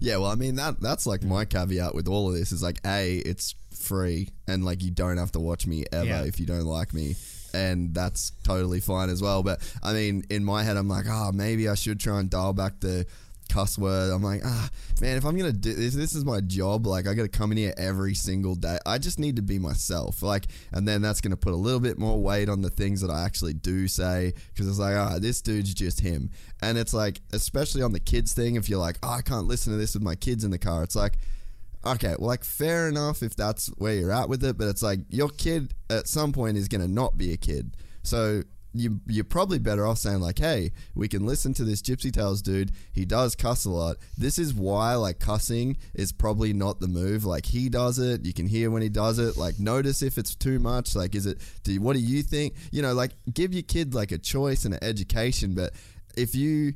I'm of the opinion that, you know, once, especially kids in school, once your kid goes to school, you got no fucking control over what that kid hears, says, you know. So if you're like, you're closing off this thing, this is taboo, you can't do that. What are you doing, man? You're creating, like, you're putting this thing on a pedestal. So, I mean, it is what it is. But like, to your point with the comments, you know, it's like, you can shelter your kids from these comments, and it's going to do them a service. Like, it's probably going to save them a little bit of mental stress and maybe some sleepless nights. But like, at some point, the real world is going to comment on your shit, whether it's on a YouTube video or if it's face to face, or if it's, you know, Haley in a NASCAR and she cuts a dude off and a driver gets in her face. Like, at some point, you're going to hear some cussing. You're going to hear some shit you don't want to hear. You're going to see some bad things said about, like, and if you don't have the tools to deal with that, if you haven't been taught how to deal with that, I mean, that might really cause some problems. Yeah, you're just sheltering them from the real world, you know, and then that's what happens. And then people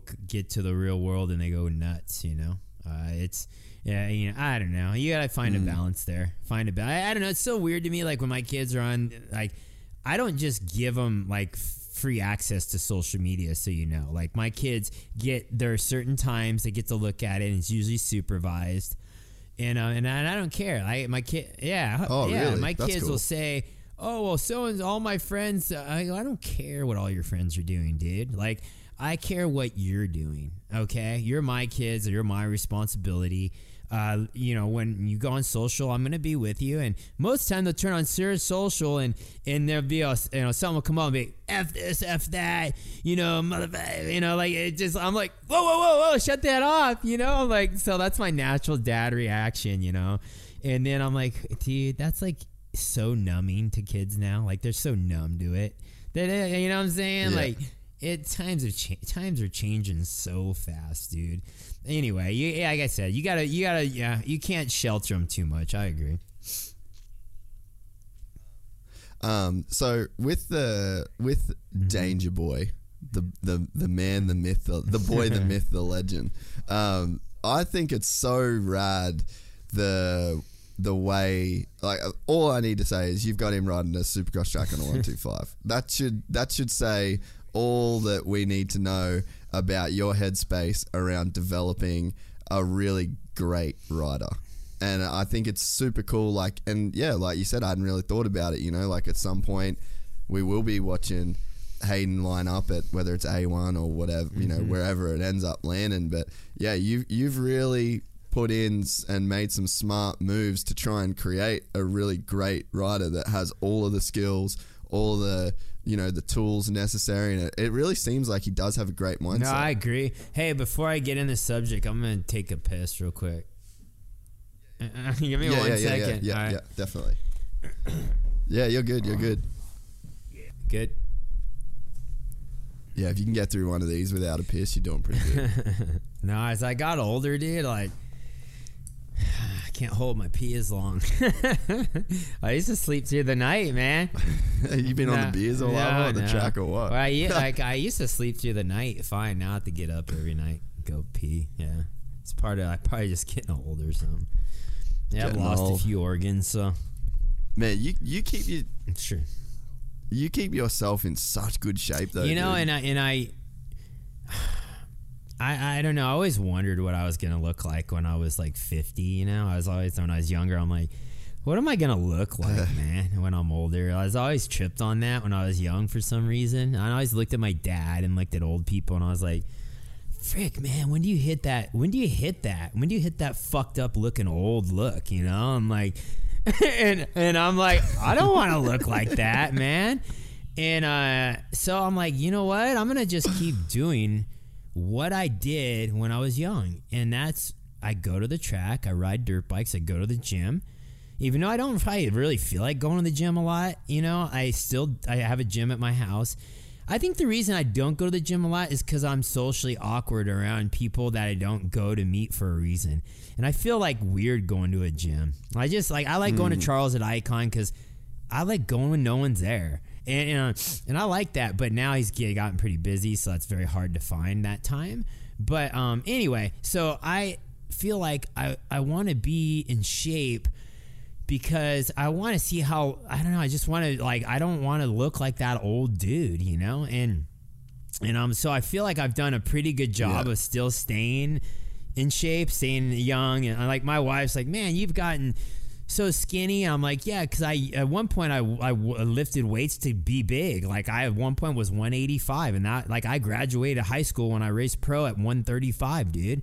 And so now so now I've settled at 150, and I feel like as long as I can stay ripped, I'm good. Like I think the new healthy looking dude is the guy who's ripped and in shape. And I think it's not the bulky juice head. It's not the muscle guy. Like now you see like the etiquette of a good looking guy who's in good shape. I feel is a dude who's like is fit, like not the yoga guy, but kind of the yoga guy, like the guy who's like, you know, like you can see that he's got some definition and he looks healthy. That is, I think, the new wave. I don't know. Maybe I'm wrong, but I just feel like as long as you can stay like, hey, you know, you still look like you're fit and you eat right and you don't look like you're, I don't know. That's my opinion. That's why I've, as an older age, have tried to stay active and stay, you know, eating decent. And I think motocross just put that in me, dude. Like it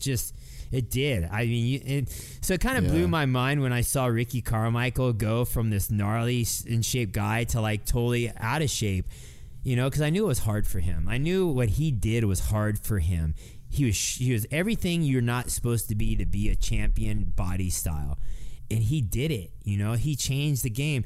So anyway, guys like that are super motivating, man. And he's back in shape now. He looks good. Like, you know, so I always just felt like, I don't know, like I always had that motivation to stay healthy and stay in shape because I want to still ride and I still want to enjoy it. And I just want to enjoy it with my kids. And so I don't know, that's my motivation, you know, to stay in shape. You know, sometimes I feel like, man, I want to lift weights and get big again. And, you know, because in my head, I still feel like that's the sense of being a man and being strong. Like, but it's not, you know, I don't know. It's just some stupid 90s crap that's still in my head, you know. I don't know. I have those moments. And, you know, I come back in my head and I'm like, man, I just really miss that, or like I want to be like that. I have like these little midlife crisis like moments in my head, but you know, I say, you know, but I fight them off because it's just part of being a guy, you know. It just is. I don't know. Weird. How do you feel though? Do you feel pretty? I have certain days where I'm like, damn, dude, I feel good, and I'll just put on my running shoes. Like, as Hayden trips on me sometimes, like. He'll be like, Dad, where are you going? I'll just put on my running shoes and go run, like pin it, and I'll just go running like in the hills. And if I feel good, I take advantage of it. And I don't miss those days that I feel good. Those are the days I'm like, okay, I'm going riding. But I have days where I feel like shit. I have days where I wake up and I'm like, dude, like my body hurts so bad right now. And I have those moments. Like I've had this like pinch in my neck for like 2 or 3 years that I'm like, dude, is that ever gonna go away? And it's so annoying. like I had all the metal taken out of my body. I had plates in my hip, like screws in my ankles and wrists, and I had all that taken out in a surgery, and I feel so much better. But I still have a rod in my humerus that's so like stripped the bolts and everything in it, so that's not coming out, which sucks because metal's not meant to be in a human body, and I feel like my body fights that. But either way, I've learned a lot in health over the years. I've learned a lot about nutrition. I blew up my kidney and my spleen in a crash, almost died. That was my life-changing moment. But I still, to this day, have scar adhesions all over my intestines. So I have small bowel obstructions, which are freaking gnarly, like the worst pain ever. Your stomach locks up. Your food, when you eat it, comes back out of your mouth. It's like a garden hose that kinked. And like of all injuries I wish I didn't have, that was the one I regret the most. I regret losing my kidney the most because still to this day, I have one kidney that doesn't always function totally correctly. And I haven't, scar adhesions. I don't know when that day comes. Like it hits like emergency. Like it'll just hit. Like I was at Bristol at my daughter's race one day, and all of a sudden I got a small bowel obstruction. I had to go to the ER that night. I felt like I was dying. They put a tube down your throat. They put a angio tube, the one they shove down your nose and you have to swallow it, and it goes down to your stomach. Like when a dude ODs on drugs, they basically put the tube down your stomach and they pump your stomach. Well, that's what I have to do every time I have a small bowel obstruction. So they put it down your stomach, by your nose, and you have to swallow it. Otherwise, a lot of times it'll pop out your mouth. And then you swallow it and it goes all the way down your stomach, and they start pumping. They pump all the stuff out of your stomach, and then you feel like the pressure goes off. But then you have to go into surgery and have that scar deal cut out. So I mean, dude, those are the things I've dealt with riding and injuries and freestyle and all the things. And people are like, "Oh, you got it so good, dude." Like, nah, dude. Like I paid the price, man. Like I paid the price for. Yeah, pay to play, man. And good on you if you can figure a way to do it some other way. But that's the way I did it.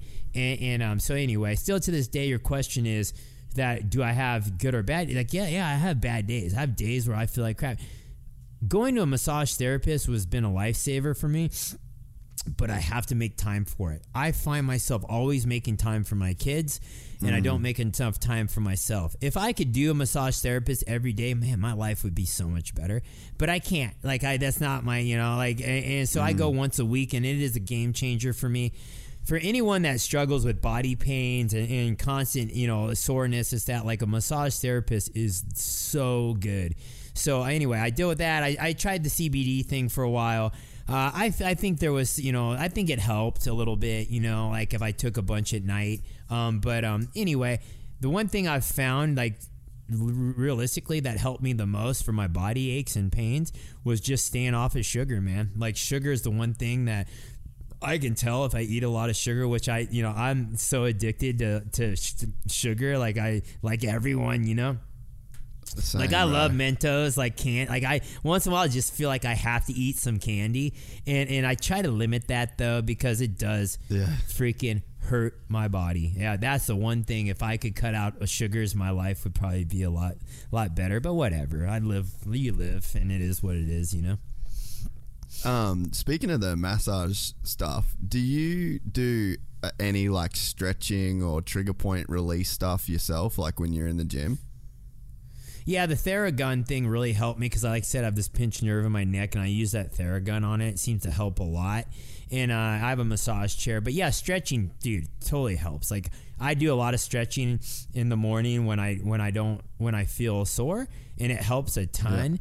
Yeah. That is the key, like warming up, stretching, man, what a difference, man. If you can start your day with just a 20-minute cycling and on your little elliptical deal, man, what a different day you'll have. Like, it's crazy. As much as you don't want to do it, like, I'll just go in and I'll just force myself to do 15, 20 minutes, and then my day is completely different. It does, like, huge difference. Like, don't just wake up, I don't feel good, I'm going to eat and go to work. Spend the 15, 20 minutes, do jumping jacks, do a jump rope, cycle, easiest thing to do. Get on a stationary bike ride for 20 minutes, dude. You will have a different day. That's my opinion on that. But yeah, let's jump back on Hayden. Yeah, I forget. No, that's so sweet. I'll actually send you a couple products that I use that will just, like, that pain in your neck. I do, because I get such tight neck from sitting at the computer for so long. Like, I'll put 10 hours a day at my desk. And so I'll send you a couple things that I use. And then another one is called a So Right, and it's like this thing that goes, it's got like two, like it's like hard plastic, but they're real smooth, and you lay on it. It's for your hips, and it goes in and it releases all the muscles like in your hip flexors and like your stomach. Dude, the relief. So I've got one kidney as well. I had one. I was only ever born with one, and then I jacked up the one that I got in a snowboard crash at Tahoe. And so then they had to do like the surgery where they cut through the, like they give you the big zip. And so all that scar tissue, dude, around those scars is just like jacked up. And then this thing, I like lay on this a bunch, man, and like it breaks up all that scar tissue. I literally feel like my stomach digests better. Like everything feels better around my stomach because of this. I'll like Amazon you one. But yeah, anyway. So with Hayden, you've good, yeah. You've gone because if full anyone on. Out there. I touch on that. If anyone out there has any secrets like on digestion and scar adhesions and how to make it better, how to get through it without surgery, I'm all ears, dude. I need more I study that. It's the one thing in life that I hate. That just ruins my life when it comes around. I don't eat as much as I should because I feel like shit after I eat a lot of times. Like after I eat certain foods, I'm just like, oh, my stomach hurts so bad. Burp, burp, burp, burp. I'm like, and my wife's like, dude, quit burping. I'm like, dude, I can't help it, man. Like it's just I'm jacked. My stomach's jacked up. So anyway, yeah, I deal with that a lot. Have you ever done any fasting? No, probably not as much as I should. I've fasted, like I've like not eating dinner, not eating breakfast. Like I've done stuff like that, but not for more than a day. Dude, you should try. I just listened to a podcast with George St. Pierre, like the UFC, GSP. Mm-hmm. So he was talking about he was trying to put on, for his last fight against Michael Bisping, he was trying to put on weight because he was going up a weight class. So he was eating like 6 times a day, and he actually developed this stomach problem. I think it's called like colitis or intesticolitis or something like that. And anyway, they were like, this is a lifelong thing. You're going to deal with this this problem. Like your stomach won't digest food, like constant reflux, all this shit. And he said as well, sugar. But then he also said fasting's changed his life. So he only eats food on an 8-hour window.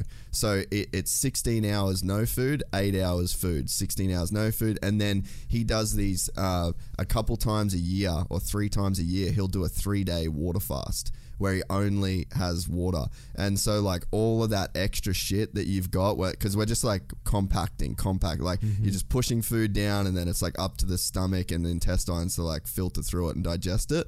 And then you're never really getting it to like a zero sum where like you're completely empty. Everything's been flushed out of there. So anyway, he started going on these fasts, and yeah, I'll send you a link to the podcast where he talks about it as well. But man, he said he fully changed his life. He has no symptoms of this thing that they said he'd deal with forever. That'd be good to hear. Like I don't know if I could go a full day. I could try. Like it's kind of weird. You should do it though. You should do it. I'm just down. To see. I like challenges. I'll do it with you. If you do it, I'll do it. Because I've never done it. I'll do it with you. Yeah, I'm down. But yeah, I'll send you that stuff I was talking about too. I'll just like Amazon it to you guys. But yeah, so with Danger Boy, it was something like we've talked over text on it before. And it's funny. So Ben Townley, you remember BT? Yep. Yeah.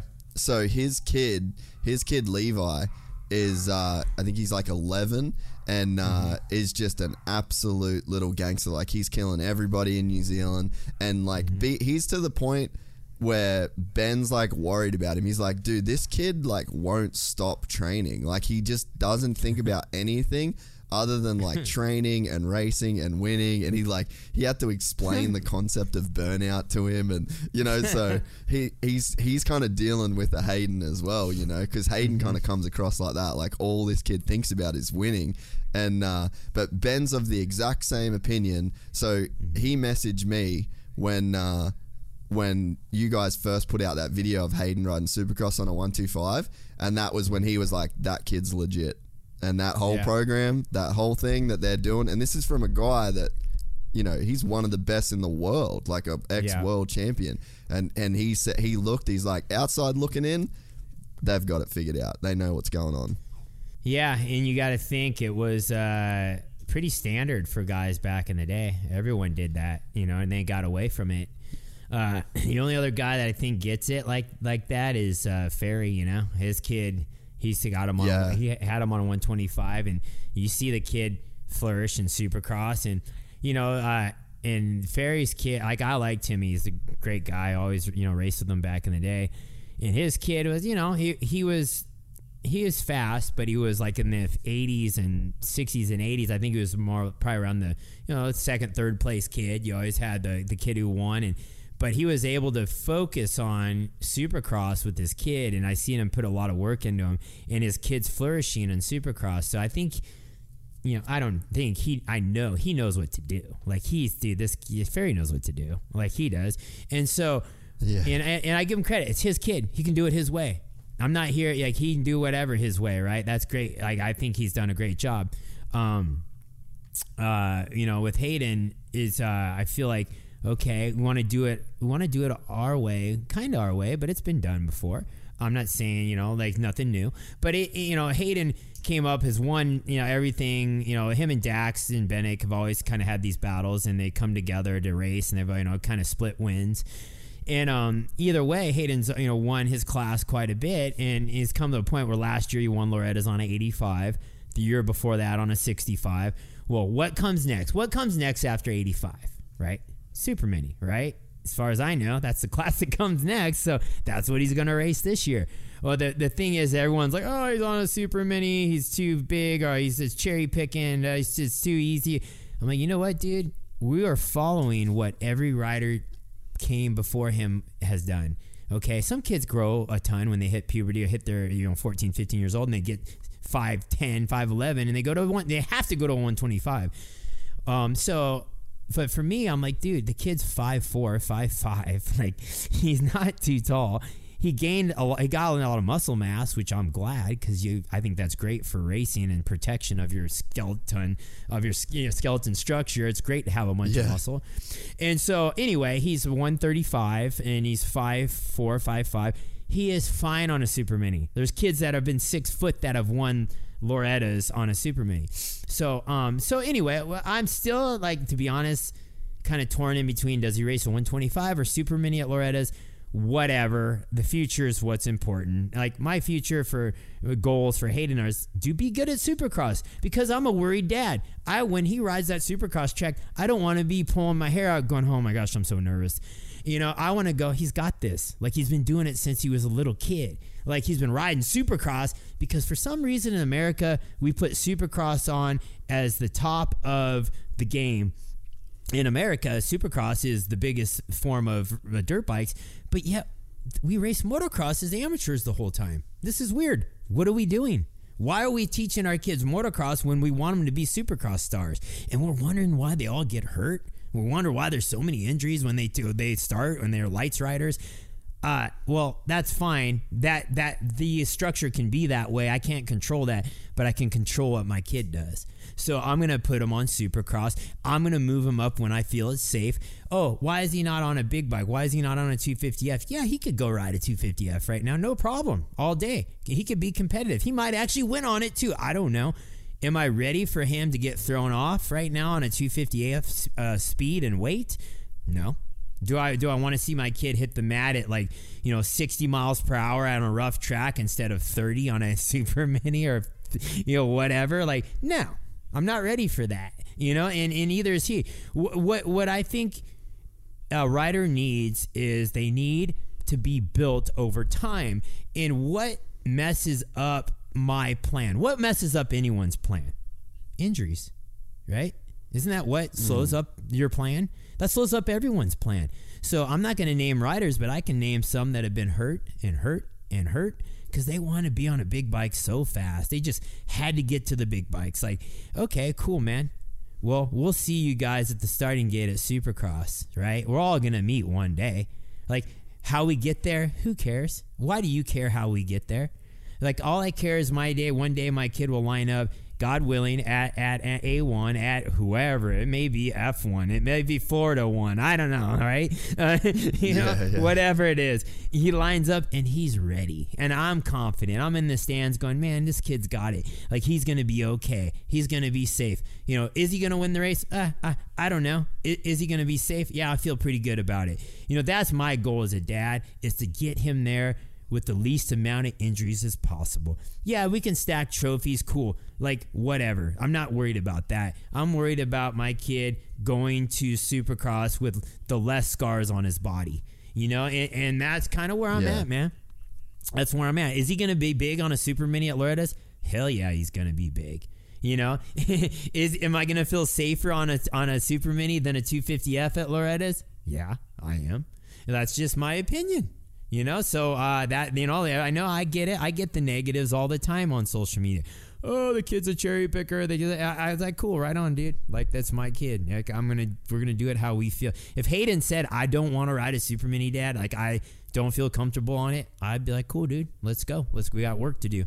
Let's go. We're going to get on a big bike, but we're going to take it at our pace, and we're going to do work. Like, and I'll let you know when I feel you're safe to do this, like this level, like whatever, I don't know. Like I said, but we're running at our pace. We're doing what we need, and we're putting a lot of focus into Supercross. And I think you guys are going to see a generation of riders that have ridden Supercross since they've been kids. And I think you're going to see a lot of badasses, dude. You're going to see a level get even higher than it is now. Yeah, no, I completely agree, and I'm definitely excited for that, the future in that sense. And what do you think about, so like if we go off, history, we've only got to look at, let's use Ryan Villapoto and Michael Alessi, and then let's use Adam Cincerello and Cooper Webb. What's your take on like the kids that always win as an amateur, not really winning as a pro? So you said Cooper Webb is that and something where with what other two? Yeah. And then you got Alessi and Villapoto. So if we're talking titles, we're talking Villapoto, one of the greatest of all time. Cooper Webb, 3 Supercross championships, and they were both like the second fiddle dudes as amateurs to like these guys that they're now beating. So it's like, in my head, if I'm like I've got a kid that's like wants to do that, I'm like, dude, don't even trip on winning. Like, be the fucking second place dude. You know what I mean? Yeah, like, bullshit. There's a long no, but you know what I mean? There's like a long game to play here where it's like, okay, don't try and win, but it's like, hey man, winning these Loretta's titles, like what matters is a 450 championship. See what Cooper Webb's about to do? That's what matters. And it's like, do you have that perspective in mind? Yeah, but I promise you, when those guys were racing, when Villapoto and Cooper Webb were racing, they didn't want to get second, dude. They were trying to win. You know what I'm saying? So that's not planned, right? Like Cincerillo had the good bikes and he had the support, and he probably was faster at the time. I don't know. Like, he probably was more advanced or had a little better skill set.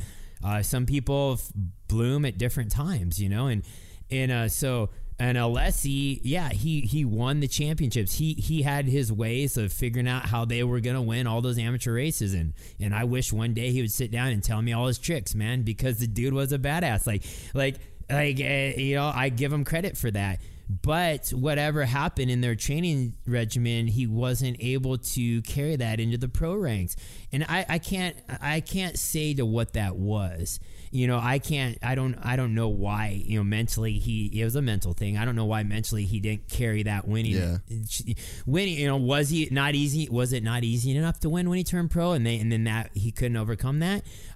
trust me, I think of all this stuff. Like I think of my kid. Yeah, I know you do. It's awesome. yeah. I'm like, man, is my kid winning? Everything. Well, winning, a lot of his races now, and when he goes pro, it's gonna be a lot harder. He's not gonna win races when he turns pro right off the bat. It's like Ricky Carmichael told me, and when we were talking, he's like, you understand? Some guys turn pro and they'll never win another race. And I was kind of hit me. I'm like, dude, that's crazy because that's real, I'm like I don't like my daughter. She won a lot of off-road races. She turned in NASCAR. She hasn't won a race since, at the high levels of NASCAR, you know what I'm saying? Yeah. So, but my point with that that's not a negative thing. Like the level, like you're at the absolute top now. Like it ain't easy to win. No, it's not. There's a lot of stuff that comes into that. And I get what you're saying. There's like the ham makers, the guys that didn't have a lot coming up, and all of a sudden you give them a lot, and they're like, "Wow, man, this is great. I'm flourishing. I'm gonna take this to the bank, and I'm gonna work my ass off. I finally got it." So what happens when the kid has it his whole career? Is he when he goes up against those other kids, is he still going to be able to outwork them? And is he still going to be able to beat those dudes who are super hungry and super appreciative of what they have? Trust me, I think of that all the time, dude. But here's my other side to it. We go to race. I love racing. I love having the best equipment because, man, I'm competitive, man, and I love having the fastest. Because I don't go to my motor guy and say, "Hey, dude, let me pay to build this motor and give me a decent one." Like, no, I'm like, how much does it cost to have the best? Like, because I didn't have that as a kid, man. Like, I think that shit's dope. Like, show me the dyno sheet that's ridiculous. Like, show me the dyno sheet that I'm like, what the fuck is that? Like, and like, cause I'm into, like, I love that stuff, dude. My kid just deals with it, dude. Trust me, my kid ain't in there going, "Oh, Dad, like, let's spend the most money possible and give me the best bike in the world." He ain't saying that. I'm probably creating this, whatever you want to say, whatever it is. But yes, can a kid be an amateur multi-time amateur champion, the kid to beat, and carry that into his pro ranks and keep it going? I don't know. Ricky Carmichael did. James Stewart did. I think it can be done. Cincerillo, I like the guy. I think he's great. I think he's good for the sport. He's a great speaker, great personality.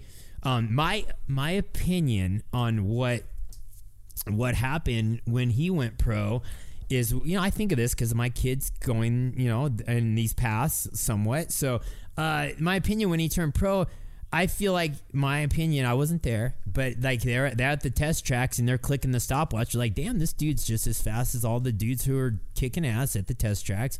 This kid's ripping. He's ready to race, man. Let's throw him out there. Someone made that call, and really, was he really ready to go with the big dogs on the gate? Like at 16, 17? Did he move up too quick? That's what it looked like to me. It looked like he, was not probably mentally ready to race with the men, and it took him a few years to go, yeah, okay, I'm ready. His body still had to mature. He changed to a man before our eyes, and he was still a kid when he lined up to race Supercross. He probably didn't even have hair on his nuts. Yeah. Like, what I'm saying? Like, I'm not talking shit. I'm just saying, dude, I seen him turn to a man at like about 18, 19 years old. Whoa, he turned into a big dude. He was riding, what was he, like in the lights class 2-3 years in? And he was like, whoa, that guy got big. Okay. Yeah. I think for my kid, if I have a choice, I would like him to be that big man, body size, when he races Supercross. Rookie season. I want to see him. Like when I look at Jet Lawrence, I stand next to him. He's a pretty big dude. Like he's not a kid. Like he's not a little kid. Like, so. Yeah. I know that's my opinion on that. Everyone flourishes at different times. Trust me, Cincerillo or Michael Lessie, like they didn't. and other amateur champions, they go through their career doing what they're supposed to do. They're winning. They're doing what their team wants them to do. They're doing what their dad wants them to do. They're doing it, man. Like they're winning. That's not they didn't that wasn't their choice. They're just doing the best they could. And that's what I feel my kid's doing and other kids are doing. They're trying to win, and they're gonna get to their pro career. Will that affect him? Will no, but I think what him winning is going to do, it's going to put him on the best team he can be on, the team of probably his, I wouldn't say his choice maybe, but of our choice. Let's be real about it. And he's going to have the best shot possible, put around the best people to put him in the best position to be a champion. Thank you. Yeah. Thank you that we're grateful that we're able to be in that position, man. And a lot of people have put in just as much money as I have, just as much work as I have, and haven't had the same results. We're super blessed that my kid has the talent and the drive and the work ethic and I have the ability financially to put him in that position. We understand that that's a huge honor, and we respect that. Like, I am excited to be in that position, so don't think we take that for granted. But there's still a long road to go, dude. We're just talking amateur racing. This shit ain't shit, man. It ain't shit. It don't mean shit. Yeah. Like when I talked to Jason Anderson, he's like, dude, I won like 11 amateur titles, bro. Like whatever his number was at Loretta's. He's like, you know what, that mattered when I lined up at Supercross? It didn't mean shit. He's like, that didn't matter at all. I'm like, yeah, I get what you're saying. I get it, because I was in a meeting at Star Valley Yamaha when I sponsored that team back in the day. A lot of people don't know that. And I sat in those meetings with Jason Anderson. Yeah. A lot of people don't know this, dude. Like, I was part of that. I was sponsoring those teams back in the day. And Jason Anderson came in for a job. He couldn't, no one wanted to hire him. Remember that year when no one wanted him?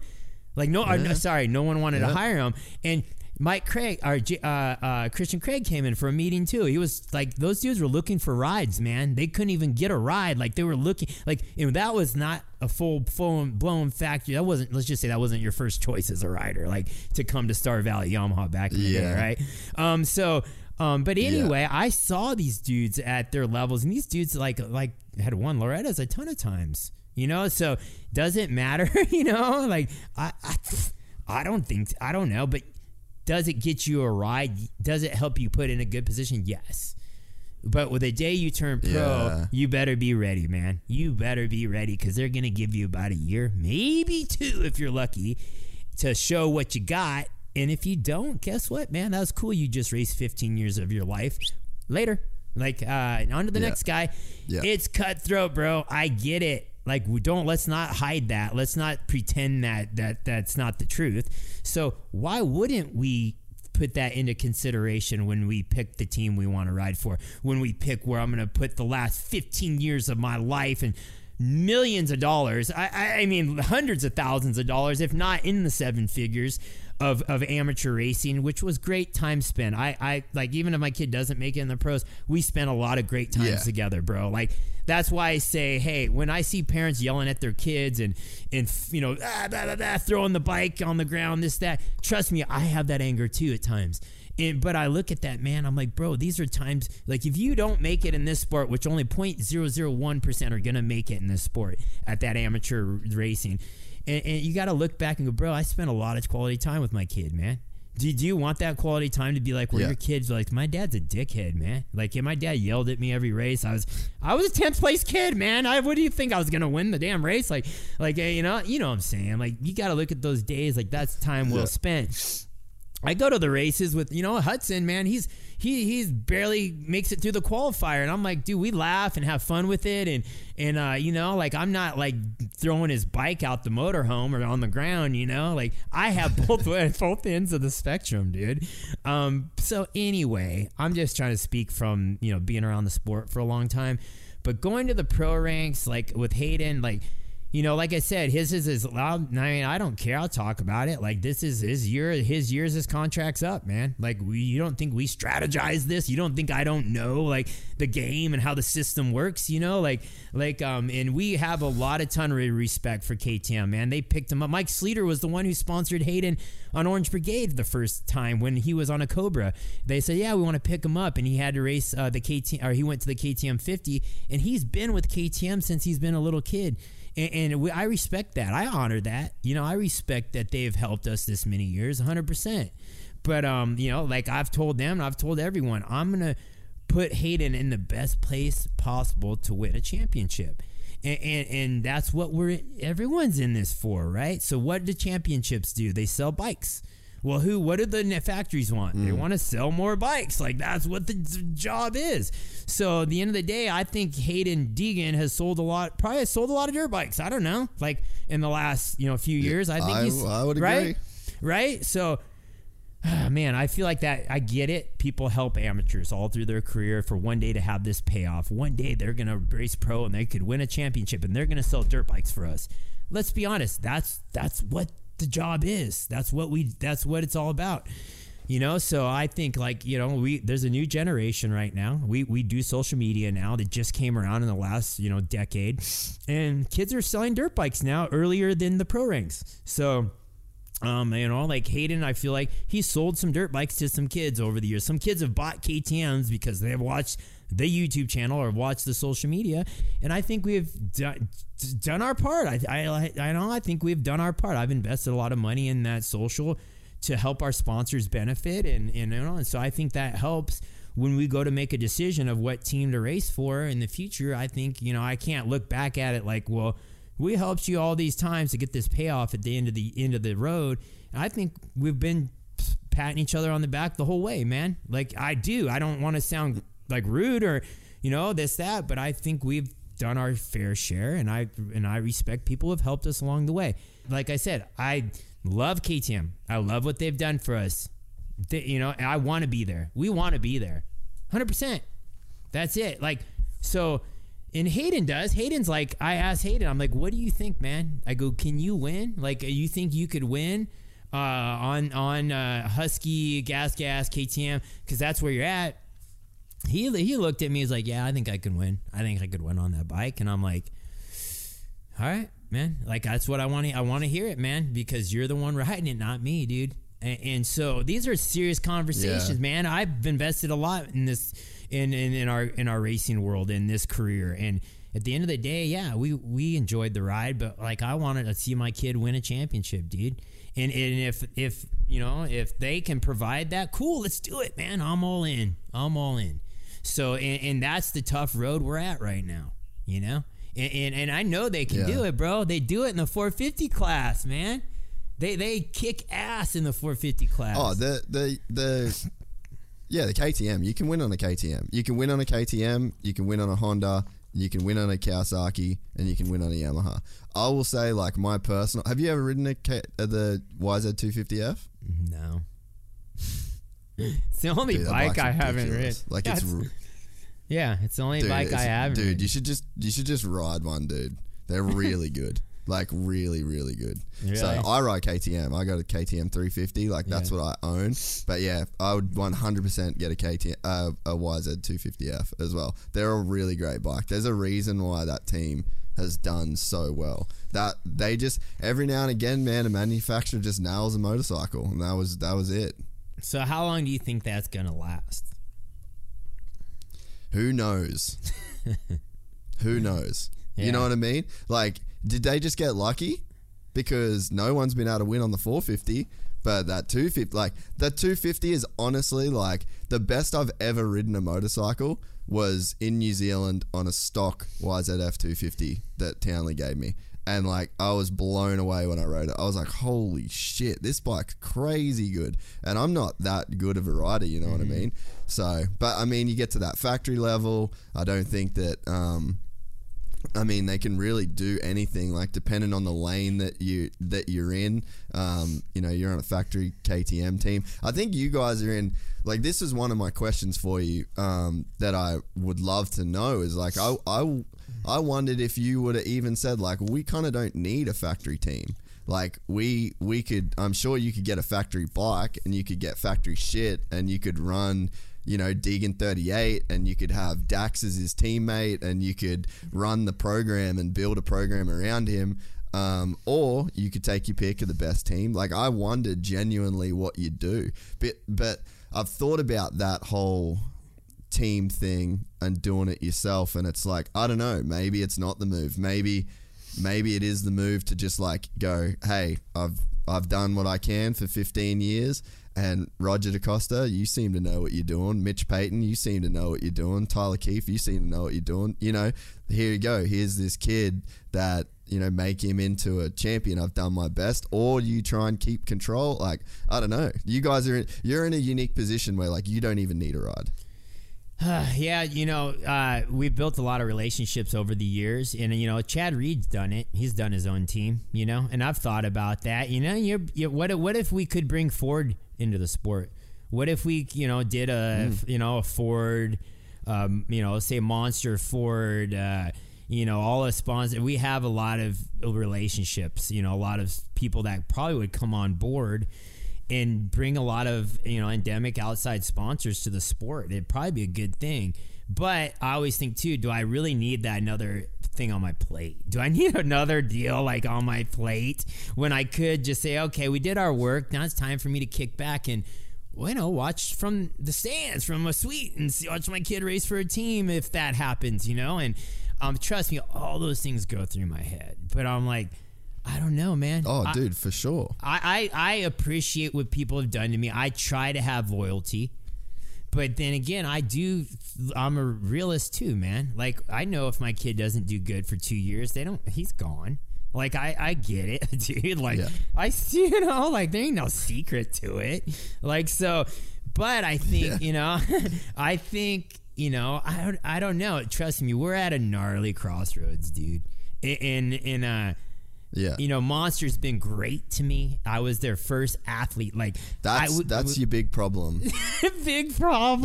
That's your big problem, dude. So you go to. I'm not telling you anything you don't know. You go to Star Yamaha. You keep Monster. You keep Thor. That's one of the impressive things about you. I think that, like, if you don't know you at all, and if you got like no connection, but all you've got is you can look back at this timeline of photos of Brian Deegan, you're like, this motherfucker's had the same sponsors for 20 years. Like, that's a hallmark of like a person that's good to deal with. So I think like I bank that information. So when I'm playing out this scenario of like the whole Danger Boy deal, it's like, all right, they're probably not going to drop Monster. That's probably going to fuck with the KTM deal.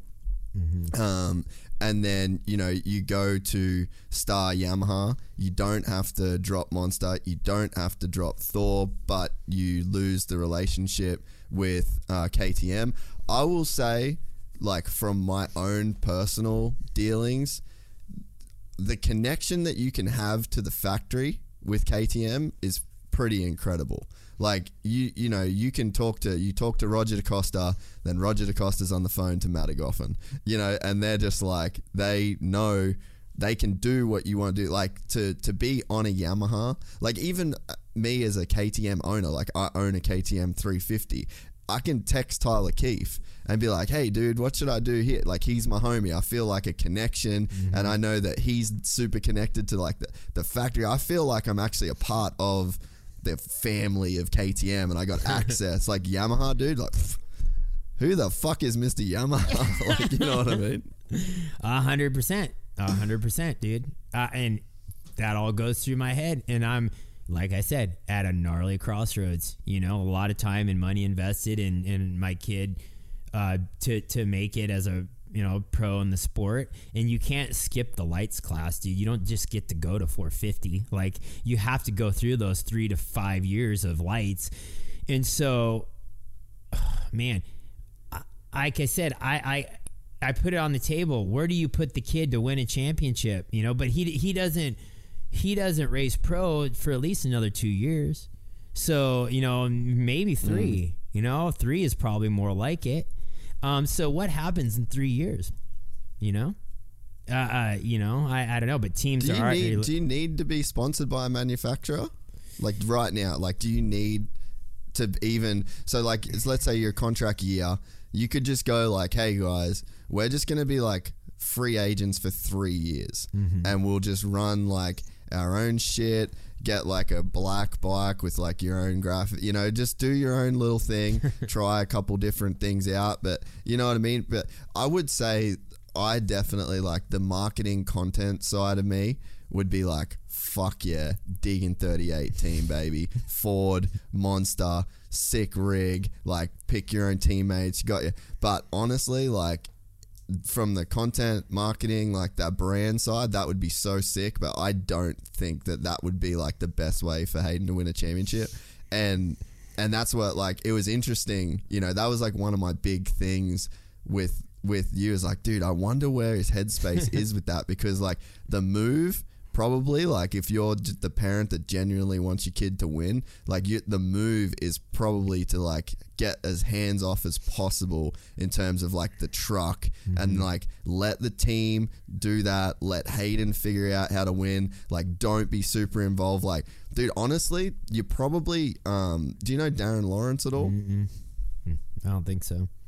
But that's like Jet and Hunter's parent. Dude, talk to that guy. He's figured it out. Like, honestly, the relationship that he still has with both his boys, and like the level of like hands-on, hands-off that he is with the team, I think he's got like a good mixture, and he's probably a dude worth talking to. But yeah, so I mean, in my head, I'm like, fuck, starting your own team, doing all that could be insane. The content, like the brand, that's probably not the best thing for the kid. So, but even now, it's like, do you even need to make the call right now? Like, can you just have 3 years where you're just like, we're just going to chill for a bit, do our own thing, So my next question is, if you're getting your kid to the goal to win a Supercross championship in the lights class, which is very tough, okay? Very tough. Only a few people will ever pull that off, right? What do you do with him for the next 3 years? My opinion is, what do you do to get him ready for that gate drop when he goes to Supercross? What is your best move?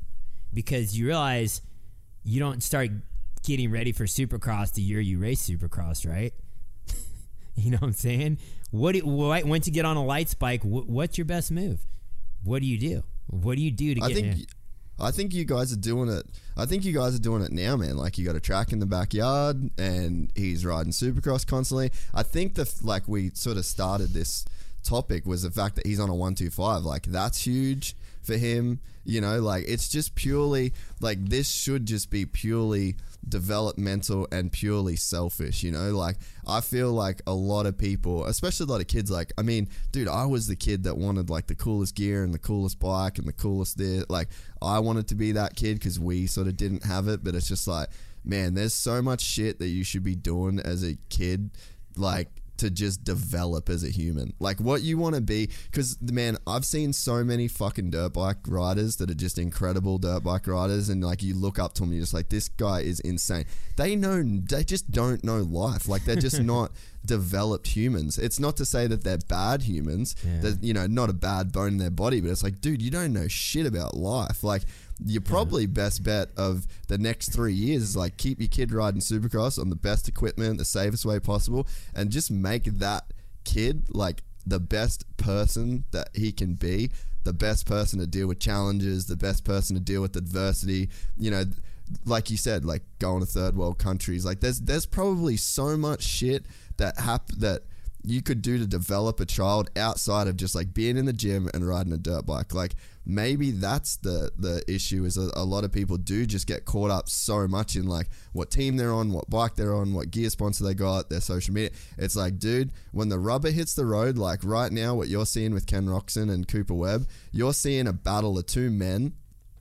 And it literally is like, the best man will win. Cooper Webb is like a better man than Ken Roxon on a Saturday night. You know what I mean? Like, in terms of helmet goes on, And I fucking love Ken. Like, honestly, like, he's one of my boys. But in terms of this championship, when the helmet goes on, it's like, that's a real, Cooper Webb's like a real developed human. Like, he can get into a headspace. He can back himself in a fight. He can, like, deal with crazy pressure. He can get a bad start, and it doesn't matter where he is on the track at 10 minutes into a main event. Like, there's something that he's developed over time in his head that he knows for a fact that he can't be fucked with. Even if he's in 6th, halfway through a main, Ken Roxon's got a 12-second lead. So, like, that ain't about the team that he's on. That ain't about the gear that he's running. That ain't about nothing. That's some, like, deep-rooted human shit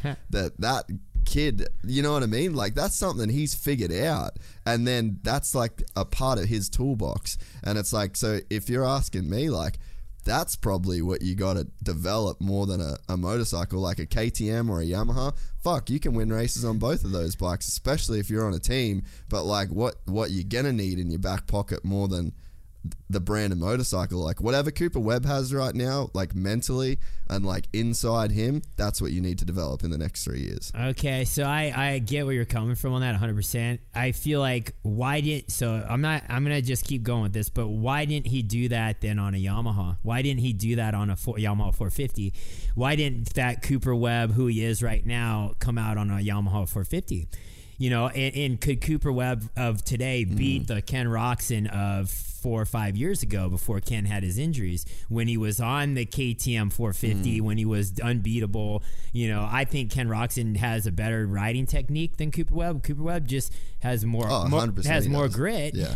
And he's peaking at a different time in his career. I think the Cooper Webb of today racing the Ken Roxon of yesterday would have a tough go, you know. But they're peaking at different times in their career. And I look at Cooper Webb. He had that grit inside of him, but he couldn't do it on a Yamaha 450, could he?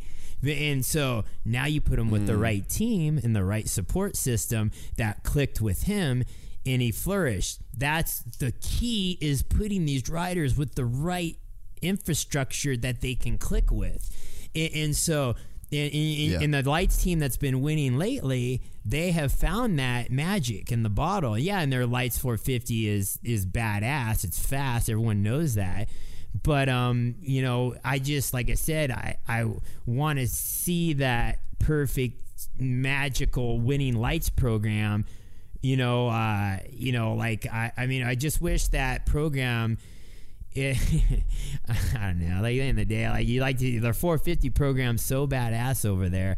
I just wish that was already mirrored in the Lights class, to be honest. And I know they can do it. They already do it now. KTM's badass. They can do it. But I just hopefully that Brian comes. Deegan. Yeah, comes soon. Brian, I need to stop you right there. Yeah. Ricky Carmichael won on a fucking Suzuki. Yeah, you're right. You know, I hear you. So, like I said, I have all the respect in the world for KTM. That's where we want to be. You know, I love that the owner, you could call the head guys who run it, and they're dirt bikers. They ride dirt bikes. They love it. I don't know who runs the other brands. I don't know. I know that whole company lives and breathes dirt bikes. I love that. I love motorcycle enthusiasts. That's my world. That's my people. Like, I love it. Like, I want to. KTM don't make pianos. No, I want to roll over. I want to go over to KTM with my son. And I want to meet all the guys. I want him, inbred in that company to where he's a lifer, man.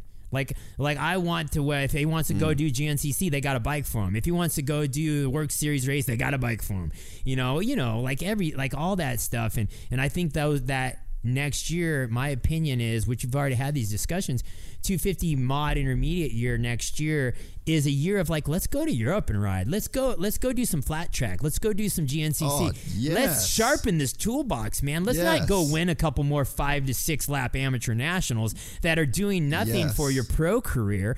Let's go sharpen this toolbox. And I think we're all on that same page, man. Imagine if a rider said, build a human. Yeah, build a human, travel the world. And imagine if you took a rider and said, okay, we're going to go do 5 or 6 more disciplines of riding 2 wheels, and then we're going to bring you you back to the pro class. You know, like let's do a Plessinger when it gets muddy, he shines because of GNCC. Let's do a little bit of that. Let's do a little bit of flat track when it gets dry slick. We're gonna do a little bit of that. You know, so that, you know, the list goes on. So that was my picture of like, you know, let's go through KTM's model of all the resources and let's use them all. Let's see if we can build this rider instead of going to those amateur races. That's my idea that I have, but I don't know if we're gonna make it like live that or not.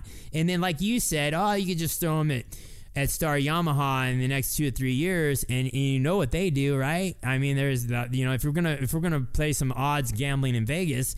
Okay, those are your best odds, right?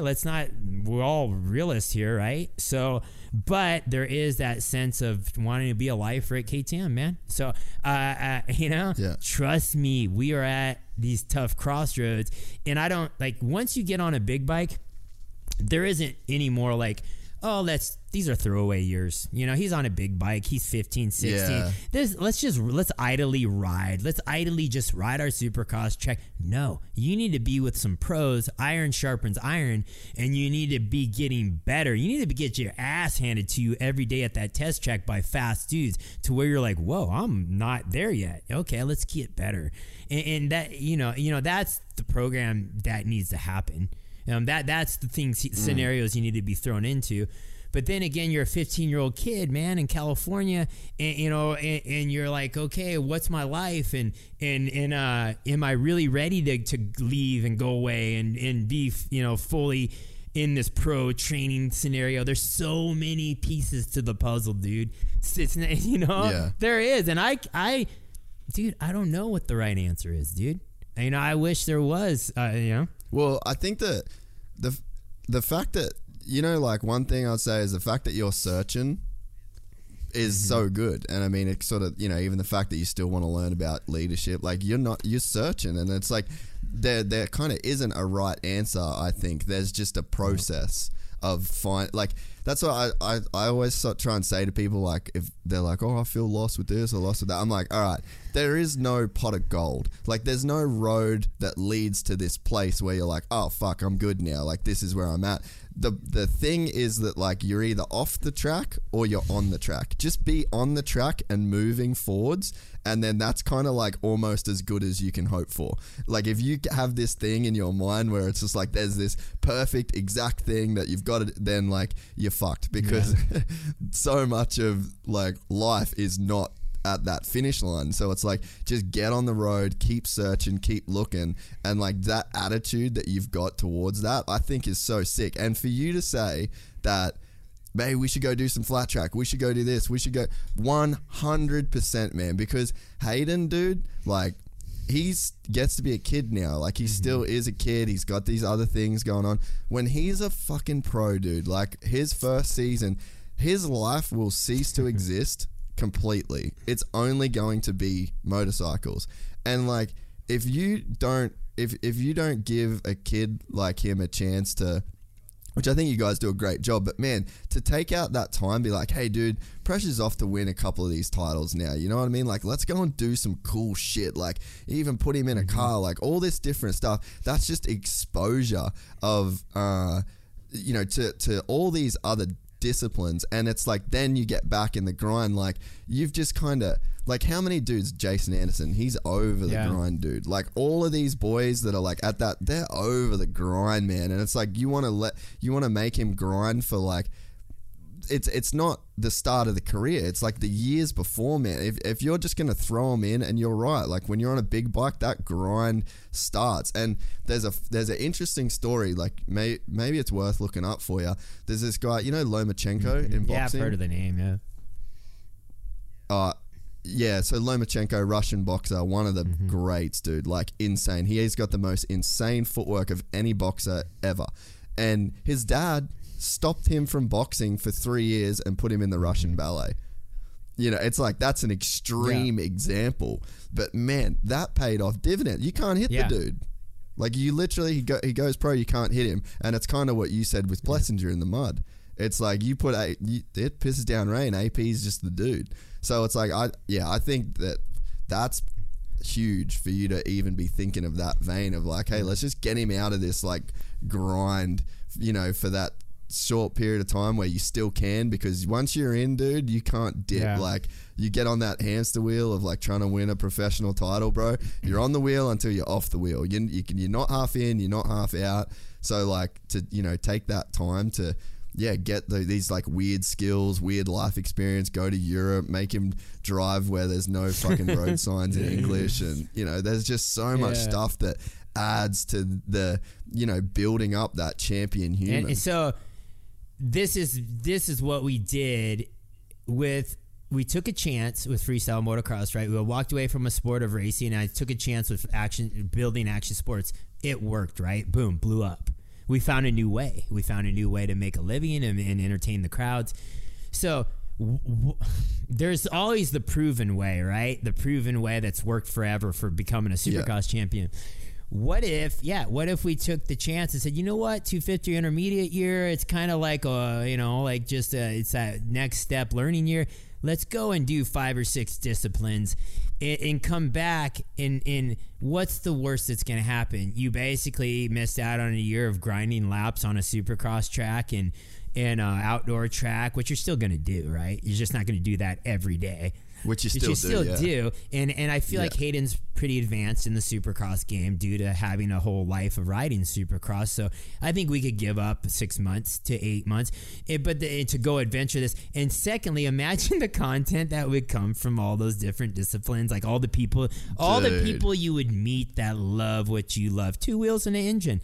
Like that's what I'm trying to explain to people. Like, that's my passion. Like, my passion is 2 wheels and an engine, dude. I don't care whatever it comes on, like whatever form. Those are the people I relate with. You get like when I say, you know, that feeling you get when you ride a dirt bike or a motorcycle and you release stress and you feel way better afterwards. Those are the people I like to deal with. And so anyway, that'd be opening that range of people that we get our community. And yes, I think imagine if you're like, man, that's crazy, dude. You did it a little different way and you turned out with a better result. That's how you take. That's why you take chances in life, right? So to create a new path. And so anyway, I get it. That sounds crazy, but it doesn't, because we've already discussed that path.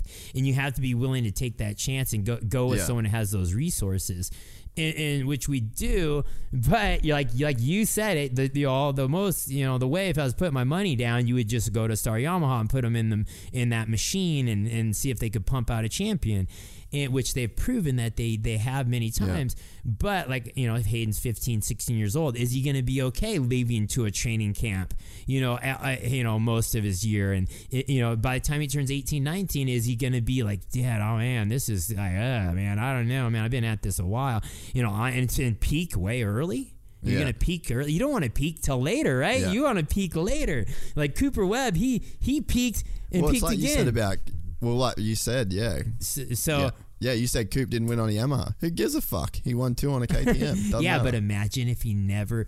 Here's my thing. When I saw Cooper Webb down and out, and everyone was turning on him like they do, right? And he's not a winner. He can't win anymore. I'm like, no, dude. That dude's a champion. I watch him wax everyone on the lights bike, come from last at Anaheim and beat it. Like, I've watched this dude come from the back and win by a ways. Yeah. He's a champion. I'm like, that dude's a champion. He hasn't found the right home. Well, like right when that went down, KTM picked him up. I'm like, how's this going to work? They believed in him. They put him in a working environment, and he flourished, dude. And so, what is that environment, right? In the lights class, trust me, that's going to work with Hayden's personality. That's going to work with any of these top kids' personalities. And so that's the mystery that you gamble with, right? It's all a gamble, right? Like that's the game. I don't know. Like I said, I have a lot of respect for the people that have supported me over the years. Monster understands, like the head of, one of the head of marketing over there at Monster, Covington, his kid raced professionally in Europe, and he was on Rockstar. They get it. They're cool. They're like, hey, we get it. Wherever Hayden has to go to be a champion, we understand that. We get that. Like, so I'm not just stressing super bad, even though, we do have a loyalty with him. And you know, they do sponsor Supercross, they do sponsor Loretta's, they have the like, they sponsor X Games, they are the company you want to be with. Like, I'm not like, that's obvious, but like I said, we got to put Hayden at the right home where he's gonna flourish. And you know, I mean, that's like, it's like I said, that's the same with everyone. Yeah. You know what you do? You spend next year hanging out with Ryan Sipes doing all the shit he does. Yeah, which might not be a bad thing, right? Learning how to have overall bike skills, right? Dude.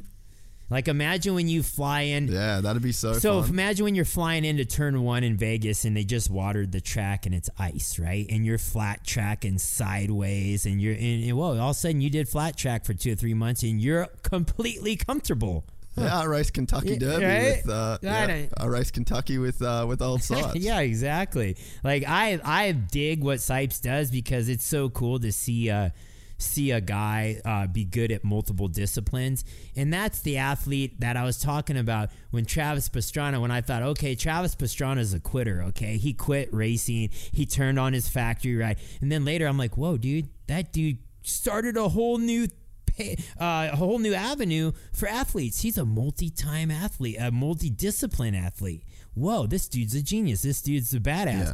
Like, and he paved the way for everyone to do that afterwards. And so anyway, I agree. I think, you know, I agree. I mean, there's the more you can sharpen your tool, or have more tools in your toolbox, the better.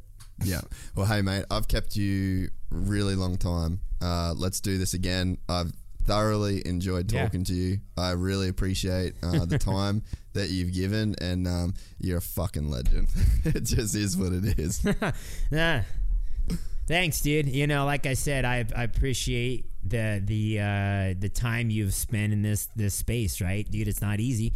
It's not easy spending hours and hours and hours and hours talking about dirt bikes, even though it's fun, right? Like, it's your passion, but it's still a job. It's the reason there's not everyone doing it. It's because it's not easy, dude. Like, it's a process, and you know, respect you giving back to the community.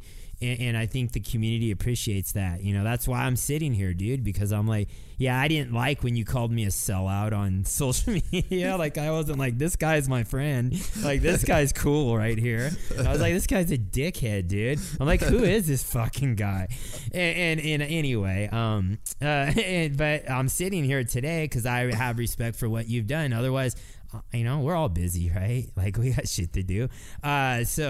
But overall, yeah, let's go down this journey together, man. Let's see, let's all support each other, and let's see, you know, let's try to make the right decisions. If you see something, or if your viewers or listeners see something, you're like, you know what, I see this for Hayden, or I see that, let's hear it, man. I'm open ears, dude. I'm open. Like, anything to make Hayden enjoy his career more and enjoy his life more. I'm open ears, dude.